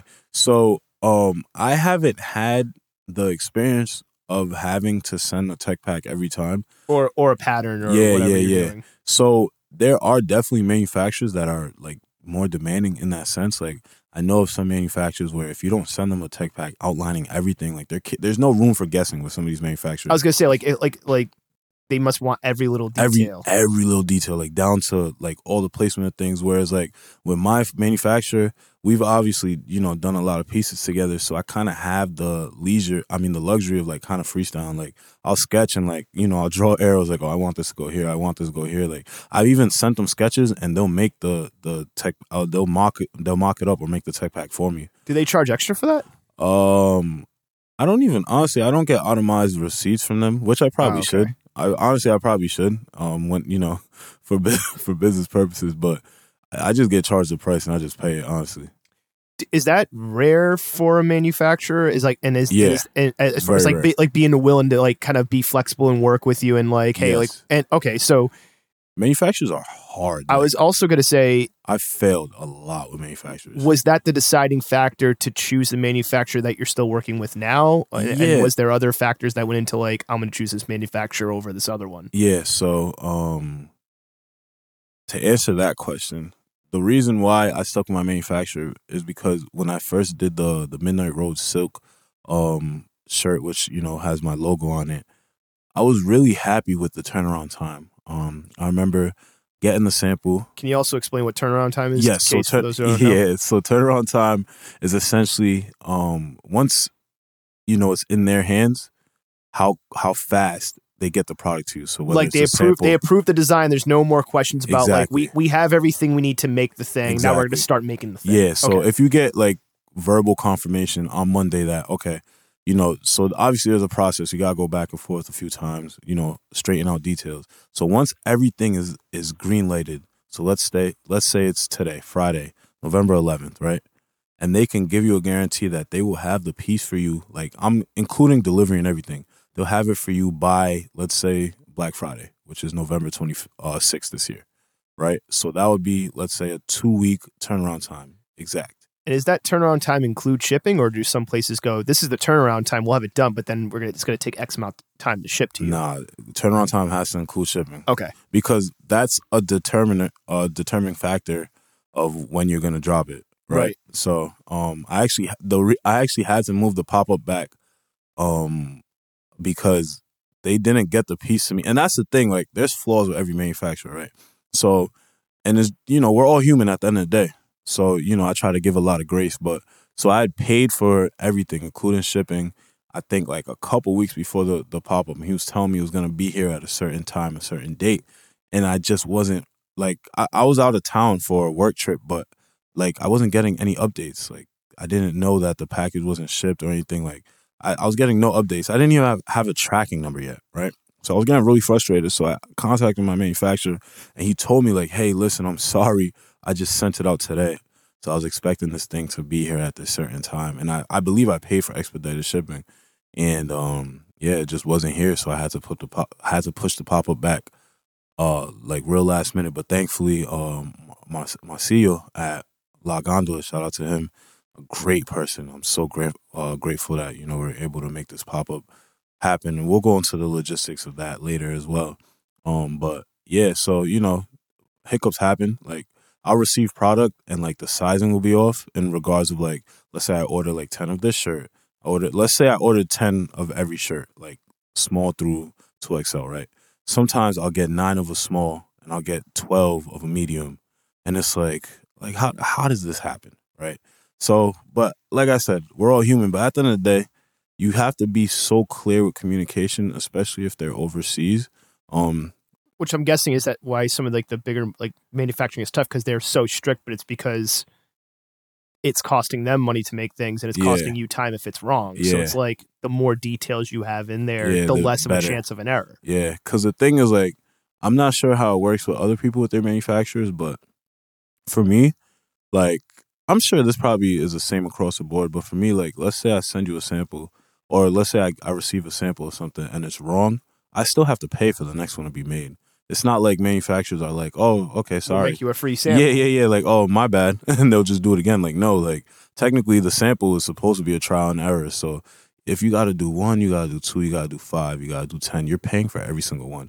And people don't understand how expensive sampling is. Well, especially if you're doing something that's not, your standard t-shirt or standard hoodie or something like that. He's cutting so simple. Like, that's why, like, people will see me, like, this jacket is dropping in the spring. And this is a sample of mine, and I wear this jacket like every day. But it's because I paid for it. It was super expensive. Of course, I'm like, it's like buying, like, paying for samples is essentially going shopping without without consciously planning to go shopping. If that makes sense, like, like if you wake up and you're like, hey, I want a new pair of shoes, I'm willing to go spend $300 today. But sampling is necessity, so I have to spend that $300 whether I like it or not, right? So, that process. It's tough, but, it's always worth it. Like, the feeling when you get the sample and it's everything you want it to be is unmatched, right? So going from ideation to sample to just production is like one of the best processes, and it's so fulfilling, right? So after that long spiel, so that step is manufacturing. So I send them everything. And just before we move away from that, is there any other key points that you would maybe give advice to people on like, hey, here are the things you should look at for a manufacturer? Like, if they're just evaluating manufacturers, like, besides like willingness to work with you, if like, unless somebody's super detail oriented, maybe they like doing that kind of stuff and they're like neurotic, but is there any other, besides like willingness to work with somebody, is there any other factors that you would say like evaluate and look out for when choosing a manufacturer for them? Yeah, so in my own experience, when I was choosing my manufacturer, I was new to it, so I didn't really have like these defining factors. I just took what I could get. Gotcha. And that's why I kind of like, it's been a trial and error thing for me, right? But for someone that's, more experienced, or someone that works in the industry, let's say you're like, for example, my friend Kirby of Chambers, he's a designer at Puma, right? Or Drew, the head designer at Bodega, right? So their experience with manufacturers is probably a lot more strict and demanding than mine is, right? So like, for me, it's more so like, okay, can you make these products for me?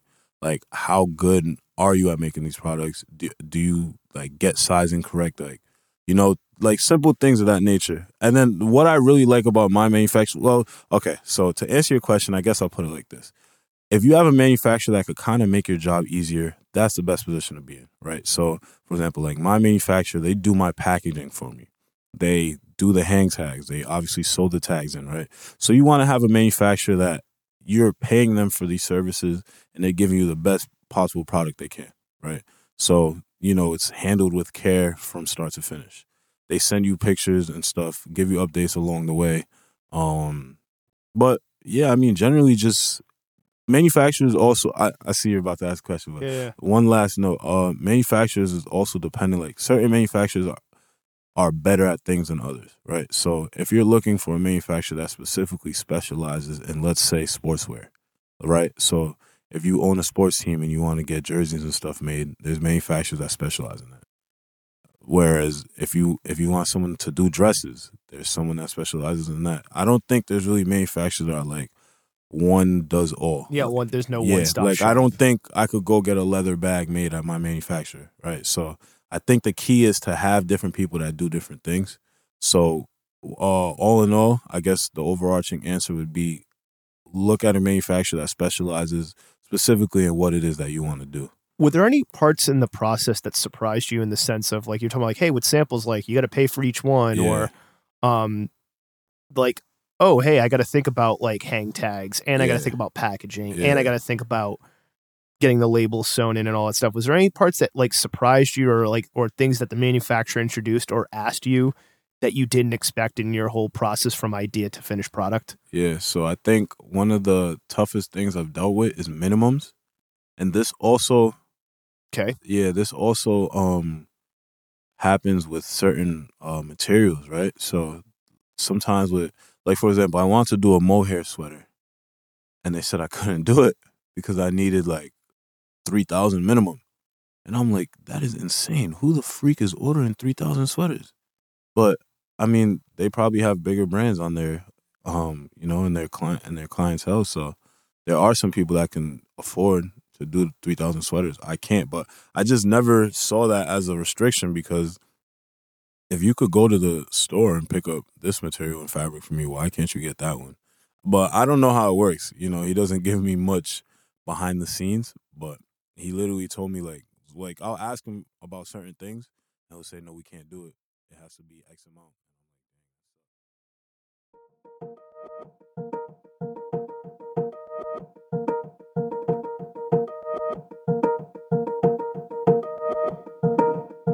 Now, while there are many sole proprietorships out there, at some point, you will realize you can't do absolutely every single little thing on your own. So picking the right partners to work with becomes essential. Albert had the self-awareness to know that he needed a manufacturer that could help guide him to bring his luxury pieces to fruition. What is equally noteworthy is that Albert found a manufacturer that was willing to work with someone that didn't necessarily have every I dotted and every T crossed. Albert chose a partner that would work with him at his level, and you should do the same. It may involve some trial and error. You may outgrow them. You may need to switch based on your current needs. You may need to work with one or an entire network. But at the end of the day, like the saying goes, it takes a village to raise a child, and it also takes a village to bring an idea to life.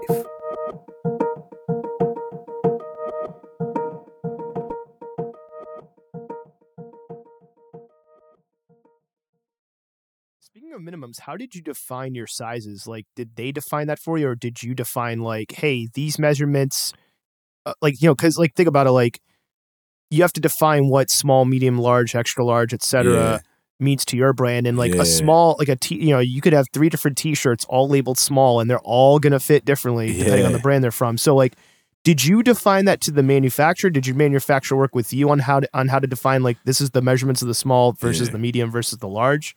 So what I did, and it's actually pretty cool, I think we live in an era where there's so many blueprints in front of us where you can just take whatever you need and apply it to yourself. There's templates that you can modify. Exactly. So I didn't necessarily take an online template, but what I did was essentially, this is a plug for anybody that's starting a clothing brand. So if you're not aware, if you go on Essence, that's SSENSE, which is a department store in Canada, is a luxury boutique store. Is it in Canada? I'm pretty sure it's in Canada. It might not be in Canada. I'm pretty sure it's in Canada. Anyways, I haven't been to Canada, so I don't know. But that's one of my favorite like stores to shop from, because every renowned fashion brand is on there, so it's great. And it's a great marketplace to like learn new brands. Like there's a running joke online that like they have so many pages that like people just scroll through all of them, so you find yourself on like page 50 and you just found like 15 new brands that you never knew about, but they make cool stuff and now you're a fan. So that's great. But yeah, so if you go on Essence and you click a piece, you could actually see the size chart. I believe some brands are aware of this, so they don't put their size chart. But if you do, or they bury that information, so it's like hard to find. Exactly. But I'm pretty sure Essence is the only website where you could get like exact measurements on pieces. So, like if you went on Grailed, you could reverse engineer that, because on Grailed they're trying to require people to put measurements in. Really? Or they're encouraging it because they don't want to have people return shit. Yeah. So because I know whenever I put like a piece on Grailed, like they'll ask me. You can return on Grailed, can you? You can under certain circumstances. What? Yeah, it depends. Like if somebody fraudulently sent you something, then like there's that. But like that and eBay encourage you to list dimensions. So I wonder if like that's another way to reverse engineer it. Just go on Grailed, find a piece from a brand you like, and see if somebody listed the measurements. Then it's like there you go. But Grailed is hit or miss though, because true. Like for example, it's also depending on how old it is. But the Essence one makes sense. So that's how you got your sizing then. To an extent. Okay. Essence. So when I first started, I didn't have a reference point, so I just looked, and I forgot who gave me this advice, but somebody specifically gave me this, or I might have heard it in an interview, but they were literally like just look at pieces you've seen, that you actually like, and just take those measurements, right? But the thing is, though, you have to define where you want your brand to sit, right? So if your brand is based on European sizing or Japanese sizing, then you're gonna obviously have to find brands that sit in that same, that same realm of sizing. Right. So, for me, I kind of knew I wanted like a boxy fit for the button-ups, but not like super boxy. Like if you've seen like a Prada shirt or like some other brands, like they're essentially like cropped, like it's super wide. I was like, I wanted something that falls more naturally. So it kind of gives you a elongated look, but at the same time, it is boxy. Like it doesn't fit super snug on the body. It has a little bit of a boxy fit. And then if you look, my one of the brand identities, which you'll like, you probably haven't thought too much about it, but if you look at all the shirts, the collars are exaggerated. So that's something I did on purpose. It reminds me of like almost like a camp shirt collar. Yeah, exactly. Yeah. So like I've seen like, like bowling shirts or like camp shirts, but I haven't seen any with collars as big as mine. And I wanted that to be an identifier for PLV. Was there anything you had to compromise on? Was there like, hey, I want to do these kind of buttons or something, or like I want to do this kind of like material that you had to like the manufacturer, besides the sweater thing? Like, Yeah. Like even with the pieces you currently have, was there anything that you had to like be flexible, or the manufacturer telling you like, hey, you want to do it this way, it's going to cost you this much, but it'll be significantly cheaper if you like change this way. one little detail or something like that? Oh yeah, that happens all the time. Mainly with materials, like I mentioned, materials is definitely a defining factor.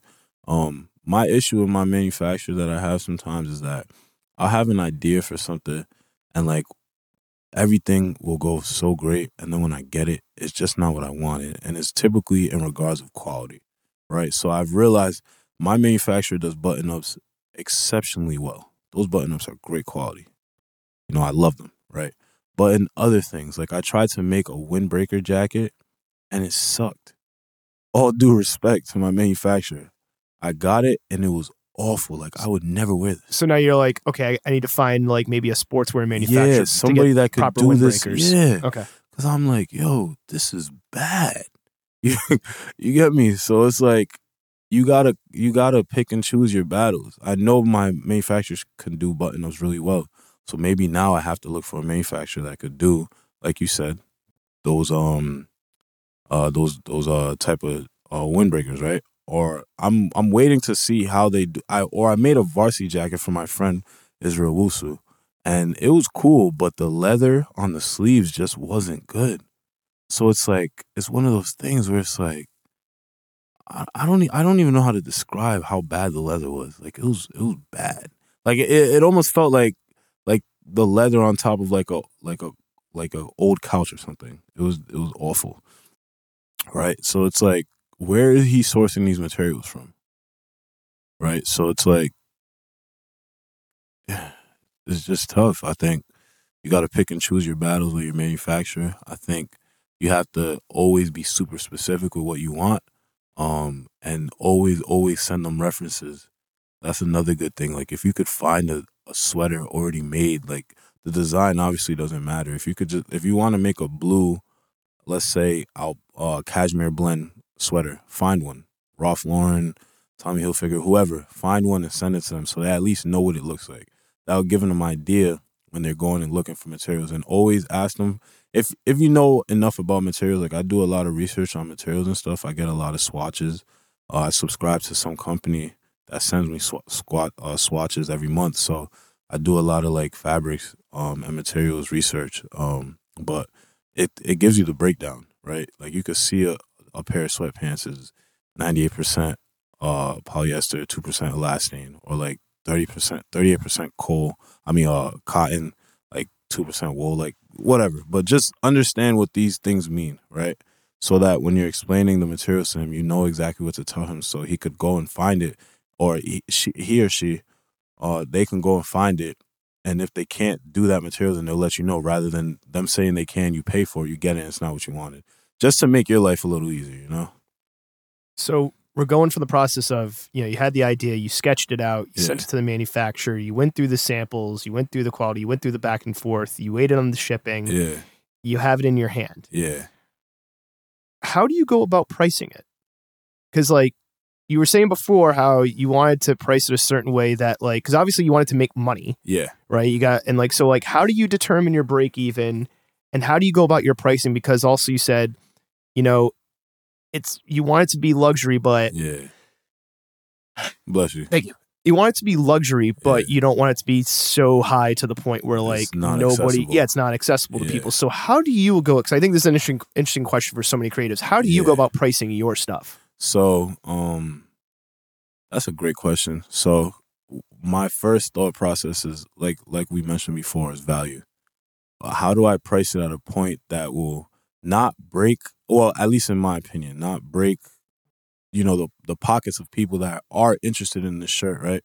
But how can you also price it where it can have value, right? Because I just feel as like if I price the button up at $50, it might not be appreciated the same way. But also at the same time, when you look at everything that went into making the button up, so obviously, I don't need or expect a super crazy profit margin on each piece. That's not really, like, I would design for free, like this is something I love. So I make stuff for myself all the time and never sell it. Like it's something I do. I would do it for free, but at the end of the day, it's a business. So you need to price it at a point that makes sense, right?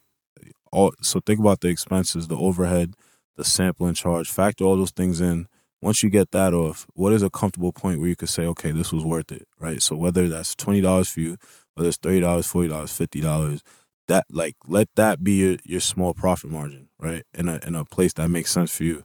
And then, certain products could be priced more. Like I was thinking about making the Renaissance shirt more expensive than the other ones because it was a limited edition shirt. It's something that was never going to release again. And it was a very intricate design, whereas like the other shirts were a little more plain, right? So that's something that I would have considered. I didn't because, we're still in the early stages of the brand. But let's say had I been running successfully for 5 years, maybe that'd be a little more expensive because it is a one-off type of never to be created again type of shirt, But I say, for any creative listening, I say price your work, based on the value you put to it, right? How you feel about it, how much work you put into it, and a price that you're willing to stand proudly on. I think a lot of times, and this has happened with myself, like I was thinking like, if I made this shirt a certain price, maybe nobody would buy it. So you're worrying about the market dictating the price rather than you dictating the price? Okay. Yeah, to an extent. But I realized like when I sold the shirt and I sold out so quick, I was like, dang, like, should I have made it more? But you never want to get money hungry with something that you love because it takes the fun out of it, right? It takes like the natural factor of it gets taken away when you start thinking of a dollar sign. Like I never design anything and think like, wow, this is gonna sell crazy, but for the dollar amount. I think, wow, this is gonna sell crazy and a lot of people are gonna have it, and that's what makes me happy. Speaking of dollars, how did you, because you said you work a job as well. Yes. How did you raise funds to even get this stuff made? And was that like a moment? I wonder, was that the moment where it's like, oh, this is real because I have to like get money and pay somebody now, and I'm gonna get this idea that I had in my brain, and now it's gonna be this physical thing I can touch and wear. So was that like a moment for you where it's like, oh, this is real now because I got to put up actual money, and yes or no, and then also how did you go about raising the funds? Yeah, so to answer both of those great questions, it's kind of one of those things like like I think of like becoming an adult, right? When you kind of have to start paying for things on your own, like when your parents aren't backing everything, you start to value them a little different, right? So I started to take my brand a lot more serious when I started to have to put my own money into it. And like I said, sampling is not cheap at all. So it's one of those things where it's like, okay, if you're going to start, you have to commit to it. So if I'm going to pay X amount for the sample, then I have to turn around and make this product. It just has to be worth it, right? And And so that's what kind of made it real for me, is the sampling, you know, speaking to artists, oh my goodness, that's another thing that we're going to talk about. Like, when you have an idea, you can't find anyone to make it, because me personally, like, I can't draw that well.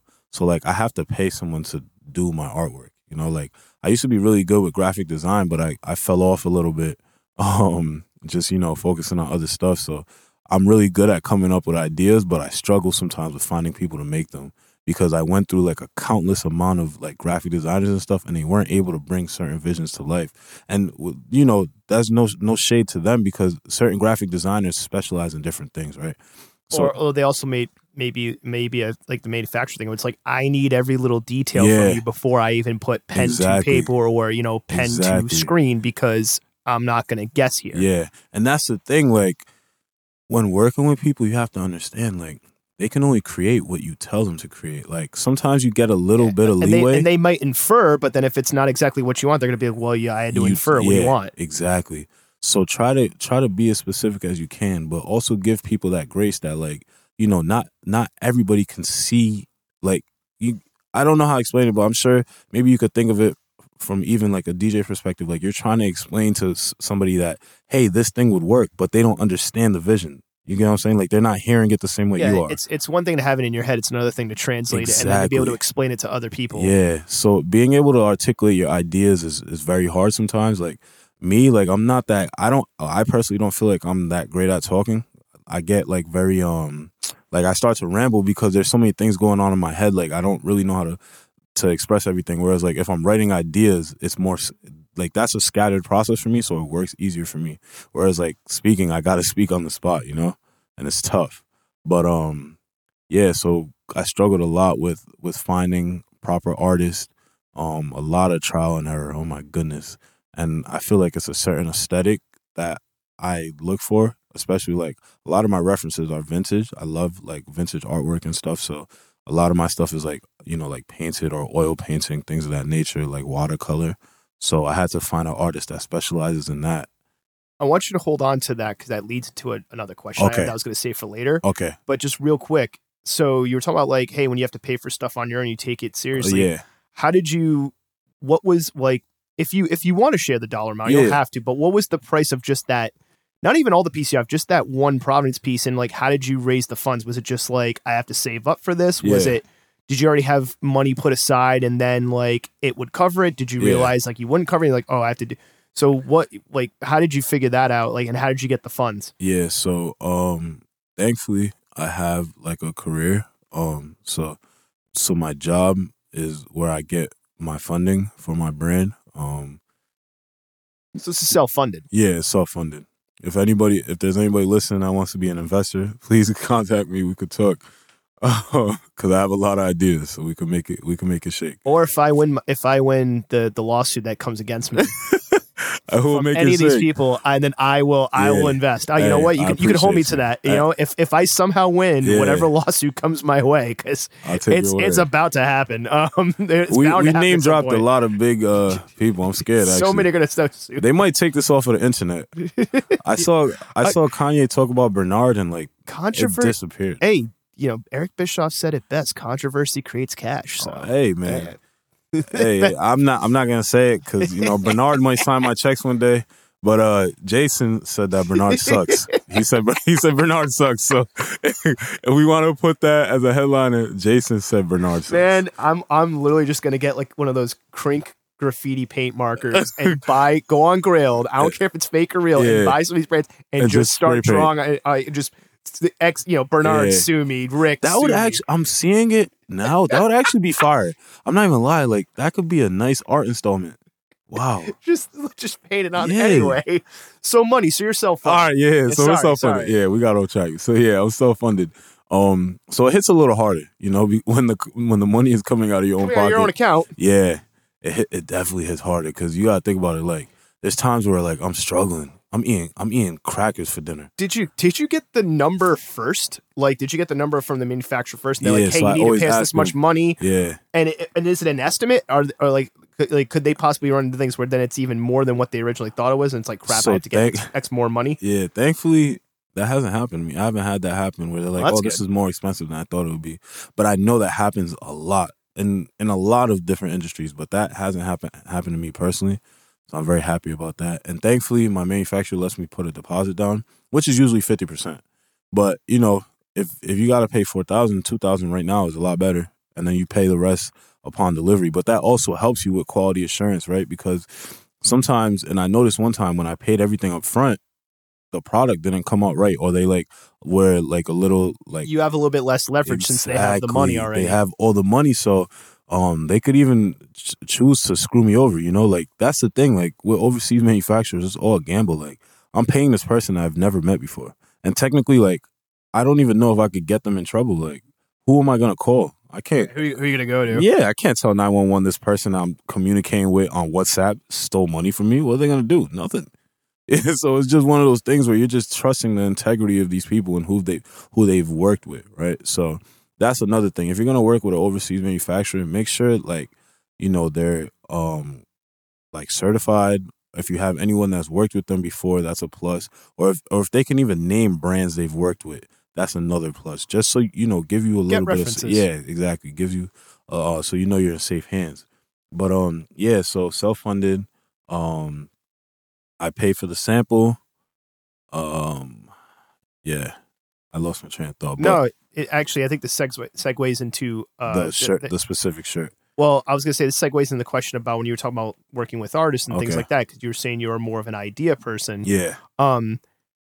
So besides having the self-realization that you're an idea person, yeah. How do you go about determining what to delegate, like what to reach out to somebody and have them do a thing versus like I can take care of this? Because I feel like that's just a general thing in business alone. Like at what point do I hand this off so I can actually run the business and keep the thing going rather than trying to micromanage, do everything yourself? So you mentioned, having the self-realization that there are better designers out there. I'll hand that off to them. But is there any other stuff that you delegate? And what is it? And how do you determine what to delegate?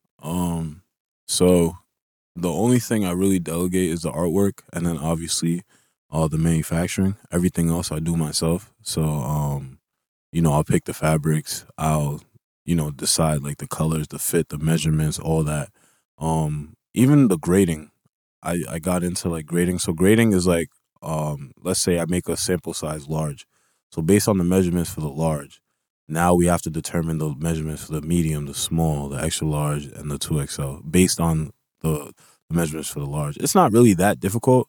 It's usually, depending on what the fit of the shirt is, usually it'll be like half an inch here or, 2 inches here. It just depends on it's a sliding scale. Like for the bigger sizes, you add a little more. For the smaller sizes, you take off a little less. It all depends. But yeah, so I had to figure out the grading. I got help from Kirby for the first time I did that, which was great. Because, he's a designer at Puma, so he was able to give me some insight on that. But yeah, so mainly it's the artwork that I have to delegate, and then obviously the clothes physically getting made. But everything else I do myself, so I'm a one-man army right now, but I'm definitely looking for help. Now, when it comes to that one-man army thing, I'm assuming you probably did the website yourself as well, and I'm only saying that. That's not for anybody who tries to infer anything here. That's not a jab. It's leading into my question. He was throwing shade at me. It's going to lead in my question. Yeah. Because with websites now, there's so many templates and so many things like your Squarespaces of the world and stuff like that, where it's fairly easy as a one-man operation to get a website up and running, right? I'll attest to that as well. However, it takes time. You're not just selling online. You were talking about your pop-up. Yeah. So that brings the question, were you the one-man operation for the pop-up? Did you have help? And what went into... See, again, I'm not throwing shade, people. This leads into stuff. What went into that pop-up? Yeah. Like, how many things did you have to consider? What did you have to prepare for? Yeah. How did you choose the location? Like, how did you go about in your head creating a retail experience in person? Because online, it's a lot easier to craft it because you can just choose color palettes and designs. But in person, there's way more dynamics. So can you walk through that? Like, you have the pieces. Yeah. You already had to set the date back. But, like, what went into preparing that first pop-up? And did you have to delegate anything? And, like, what were the things you had to consider? And were there like, some surprises where, like, oh, I didn't realize I had to think about this? Yeah. So great question. The pop-up was really fun. It was an experience, and thank you to everyone that took time out of their evening to be there. I was there. Yeah. This actually happened really organically. Like, we met at the pop-up, and then it just, it turned into this. So this is great, and thank you so much for following up, Jason. Oh yeah, no problem, man. Thank you. Thank you. Hey, I can't say thank you enough. But yeah, so all right, so I'll walk y'all through like the genesis of how everything went down. So I can't give you dates. Take us from you have products and you have the idea for the pop-up to all right, the pop-up starting. Yeah. All right, so it's funny because when I was making the shirt, I didn't know how I wanted to do the pop-up. I was thinking and there's nothing against like doing, like a regular retail pop-up, but I was like, no, like, again, one of those ideations behind PLV is like, that subjective luxury, and like one of the most luxurious things to me is being around people that, share the same, interests as you, right? Or even like, I don't know if everyone can relate, but those times where like you hang out with your friends and then after you reflect about it and it's like life is worth living again, right? So I was like, how can I continuously create that feeling over and over, right? Organically, and also have that be associated with my brand. So I was like, boom, let me just create an experience based on the piece that we're marketing, right? So I was like, okay, we're doing this shirt. Let's do the pop-up. And I made a joke. I was like, yeah, we're going to do the pop-up there. Like, I always made a joke that I wanted to do like a runway show on the Providence River, right? So we're doing the photo shoot at La Gondola. And before I get there, my friend Chowder, or Elio, is his actual first name. He's a photographer. And then the model, his name is Donald, or Donnie. We call him Donnie. But we call him Tan. We'll just call him Tan, right? For all intents and purposes, we'll call him Tan. That's his Instagram, Tanavelli. Great model. So Tan and Chowder were at the location for the pop-up. And before I get there, they're hitting me up and they're telling me like, hey, like the owner's looking for you. And I'm like, that's strange. I wonder why. So when I get there, they're like, hey, this is the owner of La Gondola, and they formally introduce us, and I'm talking to him. And he's telling me how much he loves the shirt. And I'm like, wait, wow, this is real. Like, we're having a conversation. And he's telling me about his idea for his company in the future and how he wants to expand it and all these different things. And he's talking about how he's always wanted merchandise and how he loves, the shirt, and he would love like for it to represent La Gondola. So we're doing the photo shoot there on site. As, some of you have seen the pictures. If you haven't, please feel free to go and check them out on the PLV official Instagram page. But so after we finished the photo shoot, he told me that he would love for me to do the pop-up for the shirts there. So boom. So that's step number one. We got we verbally agreed that we're going to do the pop-up there, right? That's the easy part. So you got the location. Exactly. We got the location. But then we got to figure out how we're going to do this, right? So I'm looking at the space and I'm like, dang, like, how are we even going to pull this off? How are we going to be able to manage all these people in a public area? That's the number one issue. It's a public area. Outdoors and like there's weather and it's public and people can be walking by. Exactly. There was so many different factors, but I was thinking about like, okay, we're doing this shirt on site. It could be people going there for, to go rent the gondolas or go on a gondola ride, and they could organically see the shirt. But I was like, you know what? Let me actually create an entire experience. Let me rent out the gondolas for a couple hours of the duration of the pop-up so that the people that come can go ride them for free, right? So I was like, again, back to this experience thing. I think you had like champagne and stuff. Yeah, too, right? yeah. I also did a free bar. Yeah, so I did a free bar. So it was all about providing an experience for me. I wanted people to take something away from the pop-up besides the fact that they're coming and buying the shirt, right? Again, now everybody that came to the pop-up and got the shirt, they can associate that shirt with their first gondola ride. It's like, that's just a bigger picture that I like to think on. It's like there's a lot of emotion and feeling that goes into, the things that we wear, right? As I mentioned before earlier, like I dress based on how I'm feeling.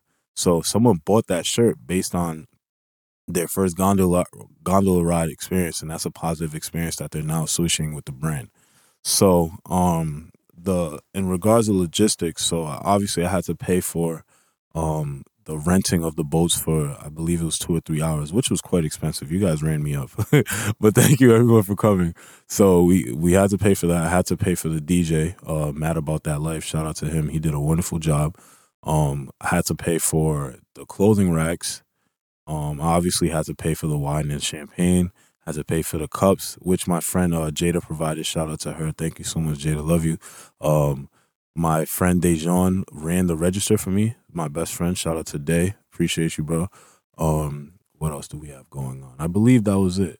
And then I guess another node to the logistics. Also promoting it too. Yes, promoting it. Yes, get the word out. Yes. So I paid obviously the photographer for the photo shoot. I also paid the videographer, Laren Ritter. He did a great job with the promotional video. What else did we pay for? I had to, my friend Tito, he taught me how to screen print like a few days before. So we actually screen printed the tote bags. So we had to pay for that. I also had to pay for the tote bags to get them, shipped out over here. So there was quite a lot of things that we had to, a lot of consider. moving pieces. Exactly. And then I also had to think about what day would make sense, right? Because if you're doing on the weekend, people like to go out. It's just a fact, right? So I knew if I did it on a Friday, maybe we wouldn't have the proper turnout, right?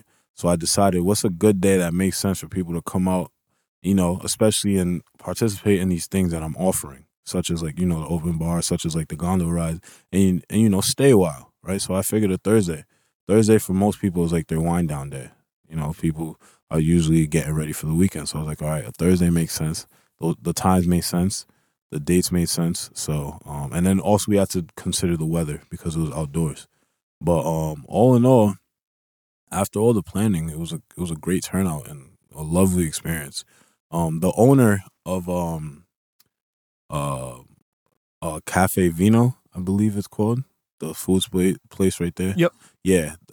His buddies actually came down and tried to get him a shirt, but I didn't have his size. I sold out already, but that was really cool as well. Like everybody saw what was going on and they wanted to be a part of it. So I was really appreciative of that. But yeah, the pop-up is just like a wonderful memory and I can't wait to do the next one. The next pop-up we're going to do, I wanted to do it on Black Friday, but the clothes aren't ready yet. But I'm thinking early December. So I wanted to do like the coolest clothing drive. So I'm thinking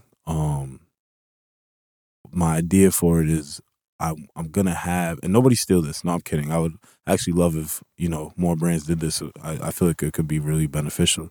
But so I'm going to do a pop-up and we're going to make it a clothing drive. So if you bring an article of clothing, then you receive a free piece. I'm still deciding what the piece is. Maybe it'll be a t-shirt, maybe it'll be a tote bag, but I'm thinking it's a really good way to get us all gathered, but also do it for a good cause, right? It's essentially an exchange.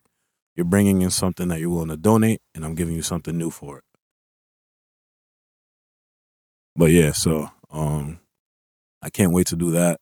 I just need to, there's a bunch of logistics that have to go into that as well. I need to find either a nonprofit or, a donating center where we could get all the clothes donated to. So that's probably the most important thing I need to figure out right now. But I think that'll be fun. I'm also going to offer on-site screen printing. So I think that's another thing that, a lot of people probably have thought about learning, just aren't sure how. So I'm thinking they're either going to be able to screen print their own shirts or they're going to be able to screen print their own tote bags. But I think that'll be cool. I just like think of cool ways to get people together and just, interact, right? I think people try to think of fashion as this like super like insiders club, like I don't know, like this hierarchy. And I just think like it's more like the luxury for me is more in the experiences, the feeling around the clothes, the feeling around everything we're doing, like building a community, right? Like if people know that PLV is this place where they could come and feel home and they could see their friends and experience new things, right? Like I said, luxury is subjective. So I want to introduce people to things that maybe they either haven't thought of or they haven't done before. But it's something that, they could benefit from greatly. So I think that's cool. Community is very important. So, you did this pop-up and you're talking about your next pop-up idea that's going to be a bit different, right? Yeah. You do have your website and, there's a lot of people who like design like clothes. And when I say design, they it's more of like a drop shipping method. And it's to actually like, it's more about a business rather than design stuff, right? Like you hear about all these stories like on Amazon, stuff like that. Then you have people who they build brands, but they're like online only. Like they're just selling right off Instagram. They don't even have a website. And then, you know, there's been so many arguments about like, is retail dying? Is it not dying? What do you think? Do you think that like it's a hybrid model? Do you think there's going to be just more pop-ups? Do you think like, you know, people do need the physical store? Does the physical store not? Like, do you think it's like kind of a blending of the two?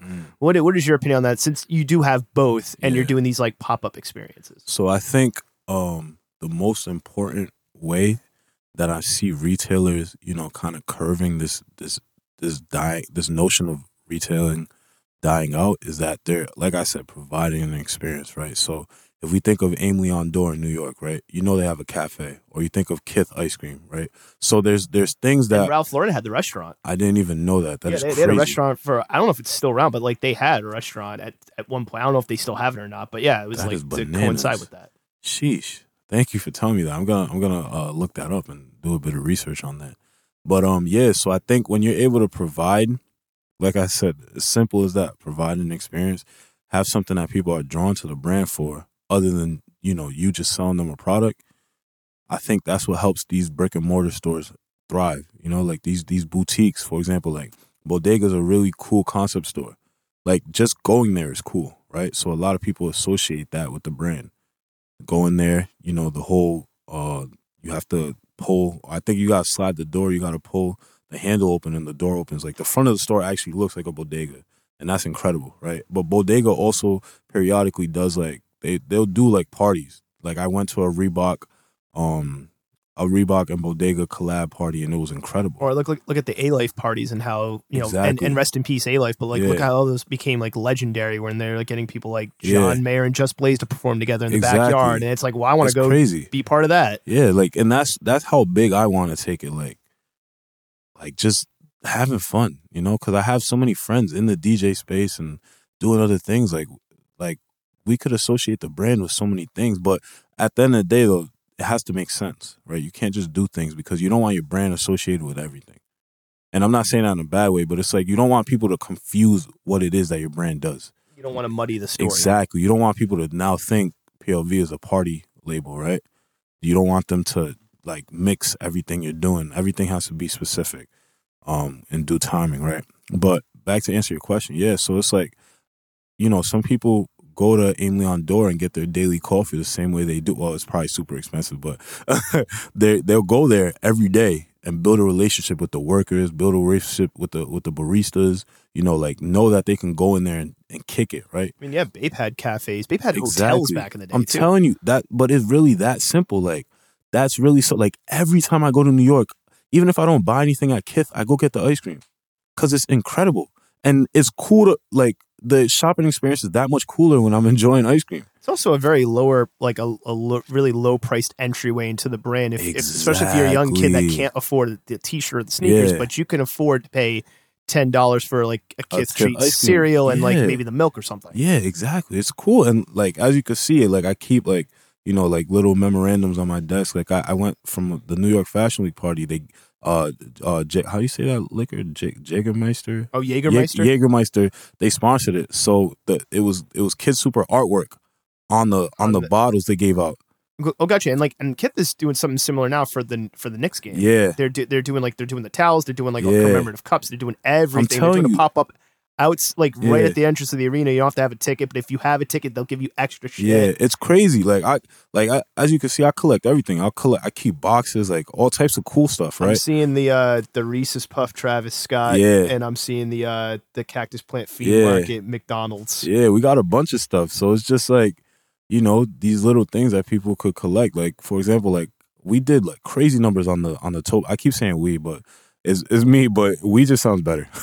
But we did crazy numbers on the tote bag at the pop-up, right? Because like I said, not everybody could do that 110 for the shirt at the time, but at the pop-up, the totes were going crazy. You know, like you said, it's an entry level, right? So, but yeah, I think to answer your question, building an experience, like it has to be a reason why people are drawn to your brand, right? Like, for example, I went to Cure today, and they had a projector. Well, I like every time I go to Cure, I always hang out, and I love that. Not like besides the fact that obviously my friends and stuff work there, and Sudi's a great friend of mine, but I feel like Cured is like, and I'm not sure if a lot of people appreciate it in this sense, but like Cured is really an experience. Like it's a teaching moment almost. Like if you go in there, like you could learn about so many different things by just going on all the racks. But I don't think people think about it that way. I've had so many conversations about like Japanese brands and pieces that I like that aren't really available here. Yeah. And like him and I have gone I'm off, telling and then I'll buy a piece eventually. But it's just kind of one of those things where it's like he's like, nah, I get you. Yeah, it's crazy though. Like if I go into Cured and Sudi's there, I'll probably stay there for 3 hours because he's so knowledgeable.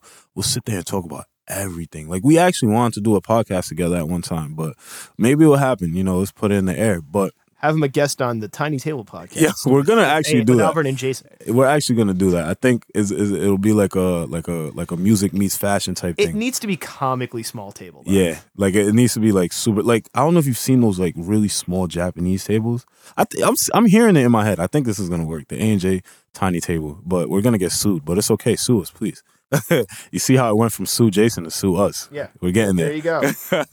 But yeah. So I just think when you're able to build a relationship with a consumer, I think that's the most important thing, right? So it's just these little subconscious things. Like, for example, people shop with Noah because they're sustainable, right? Or, I don't know, people shop with Supreme. Well, at the beginning, though, Supreme always had this, I don't know how to explain it, but it's almost like they didn't want you to buy their clothes. Yeah, it was at that time, like every boutique, like I remember going to Clientele across the street, for like kicks and shit, and like you had to have like a certain attitude walking in there, and it's crazy. And if you like showed any weakness or something, they'd kick you out. They wouldn't even kick you out. They would just make you feel so uncomfortable you would leave. Like it was like every boutique, like at that time, and a lot of sneaker places, like everybody was a dick intentionally. I heard like horror stories about Supreme. Like if you didn't skate, like they weren't even assisting you. It's crazy. Which I get it though. I guess, right? It's not my company, but I get it. That all added to the brand. But yeah, so it's just those different things. Like I always think about like how would a PLV retail space exist in this time that we live in, right?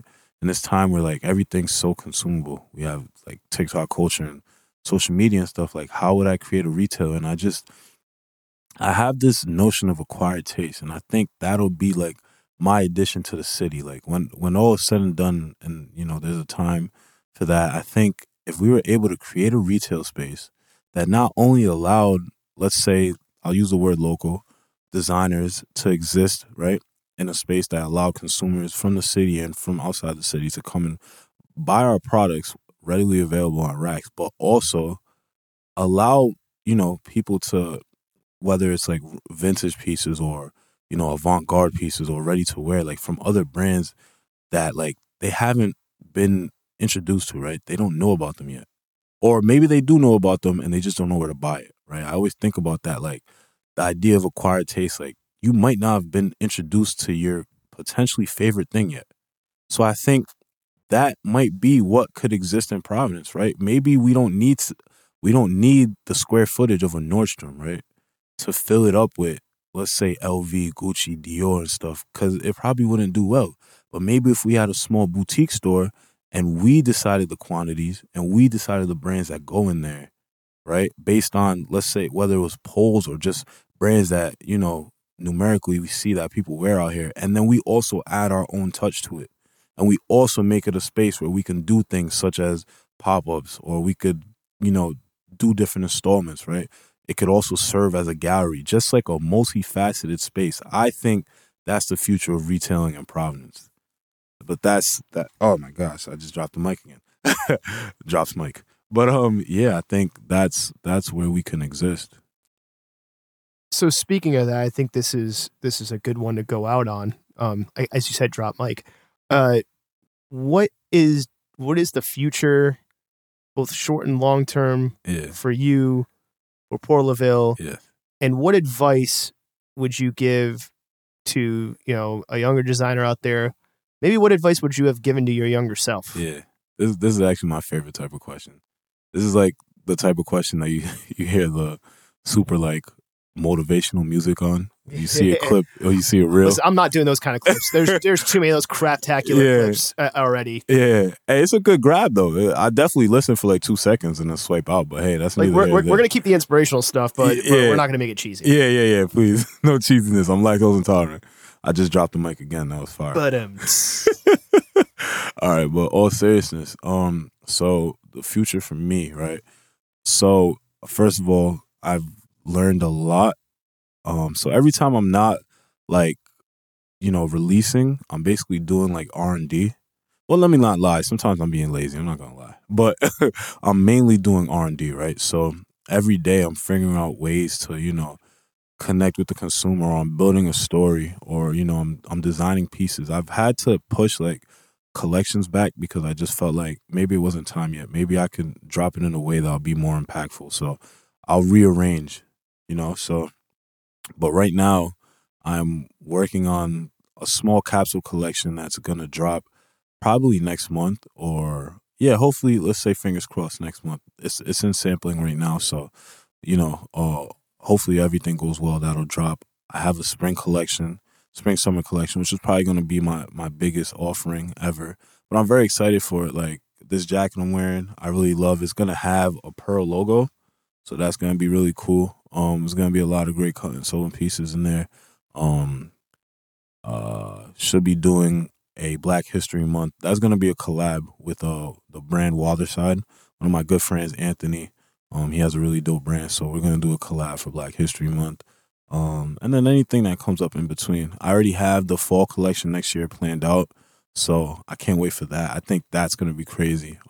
Just the momentum and everything that's going to lead up to that. I'm super excited for that. But I'm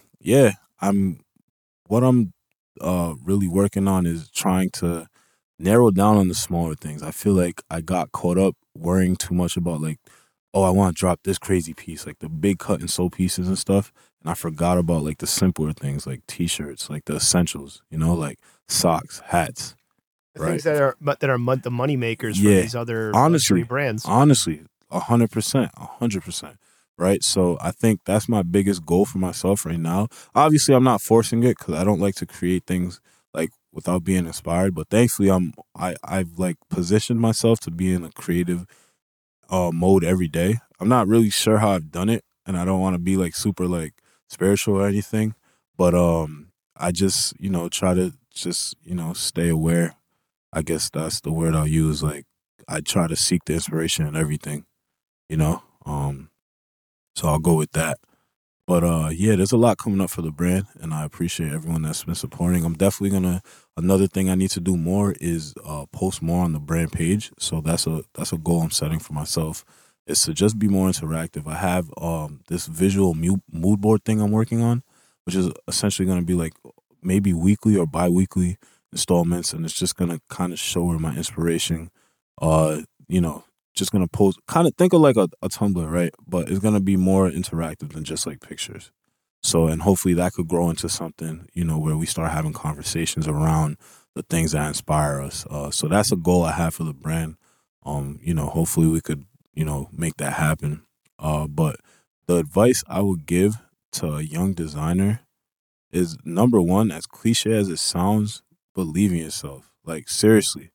Like, whatever you're thinking, just go do it. Because I'll tell you, for years, like, literally, I started and I'd walk back. Started, walk back. Take 4 steps, take 3 back. Like, I just always juggled with this idea, like, okay, what if they don't accept it, right? What if it's not time? There's no idea. When it comes to being a creative, there's technically no idea. There's no such thing as, like, the right time, right? Because we're perfectionists about our own work. So you're always going to be able to critique your own work. But at the end of the day, sometimes you just need to take a step back so you could appreciate it, right? So I say, put the work in, believe in yourself, and you just gotta move crazy, like in the sense of like you just gotta be able to risk it all, right? Roll the dice, because eventually it's gonna pay off. Like ask questions, if there's anybody, especially myself, like please feel free to ask questions if you have any. DM me. I'm more than willing to sit down and have a conversation with you, give you any guidance. I think the the biggest goal for me is to just put myself in a position to help others that want to start, because I know in my beginning, it was very hard for me to get started because I didn't know where to start, right? I didn't know who to ask. And I think that's another point I want to add is do your research, right?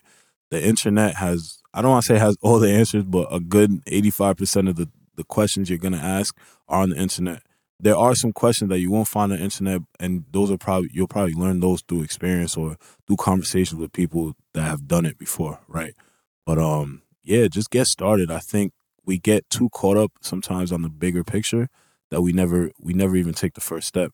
And I think we never realize that, like, how are you going to get to step 10 if you don't take the first one, right? So just get started. Have an idea, refine your vision, and then just, make a plan, roll it out, and then just never lose sight of what your vision is. I think a lot of people get caught up. Just never lose sight. Like, at the end of the day, I know where I want to be, so I'm doing everything to position myself to get there, right? But, yeah, I mean, it's not too much thought. I think, if you have something that you want to create, just put your best foot forward and, make sure you're creating a product that's not only for yourself, but that can benefit the people that are going to be consuming it. I think that's important. Any final words? Anything you want to plug? The floor is yours. We're going to go out with whatever you want to say. The floor is mine. Sheesh. I guess thank you again, Jason, for having me. This was great. I get really nervous when I'm talking and stuff, so I probably rambled a bit. Don't hold that against me. But no, honestly, I think there's a lot of great things going on in Providence, and I'm glad to, be a part of it. I think that I just want to say I'm proud of everybody that's killing it right now. You guys inspire me every day, even if I don't tell you enough. Like, you're all doing extremely well. And I think we've already started to dead that crabs in the barrel mindset, right? But let's do it even more, right? Let's plug each other where we can. Let's continue to inspire each other. Let's continue to give each other grace. Continue to, just lend a helping hand, right? Each one teach one. So I think there's no reason for me to have all these resources and stuff if I'm not willing to hand it over to the next person. And I think that's the difference between Rhode Island and a lot of other places. I think this communal aspect we have is a lot different than the other places. So it's community over competition. Exactly, right? So we're not competing because at the end of the day, somebody has to make it out.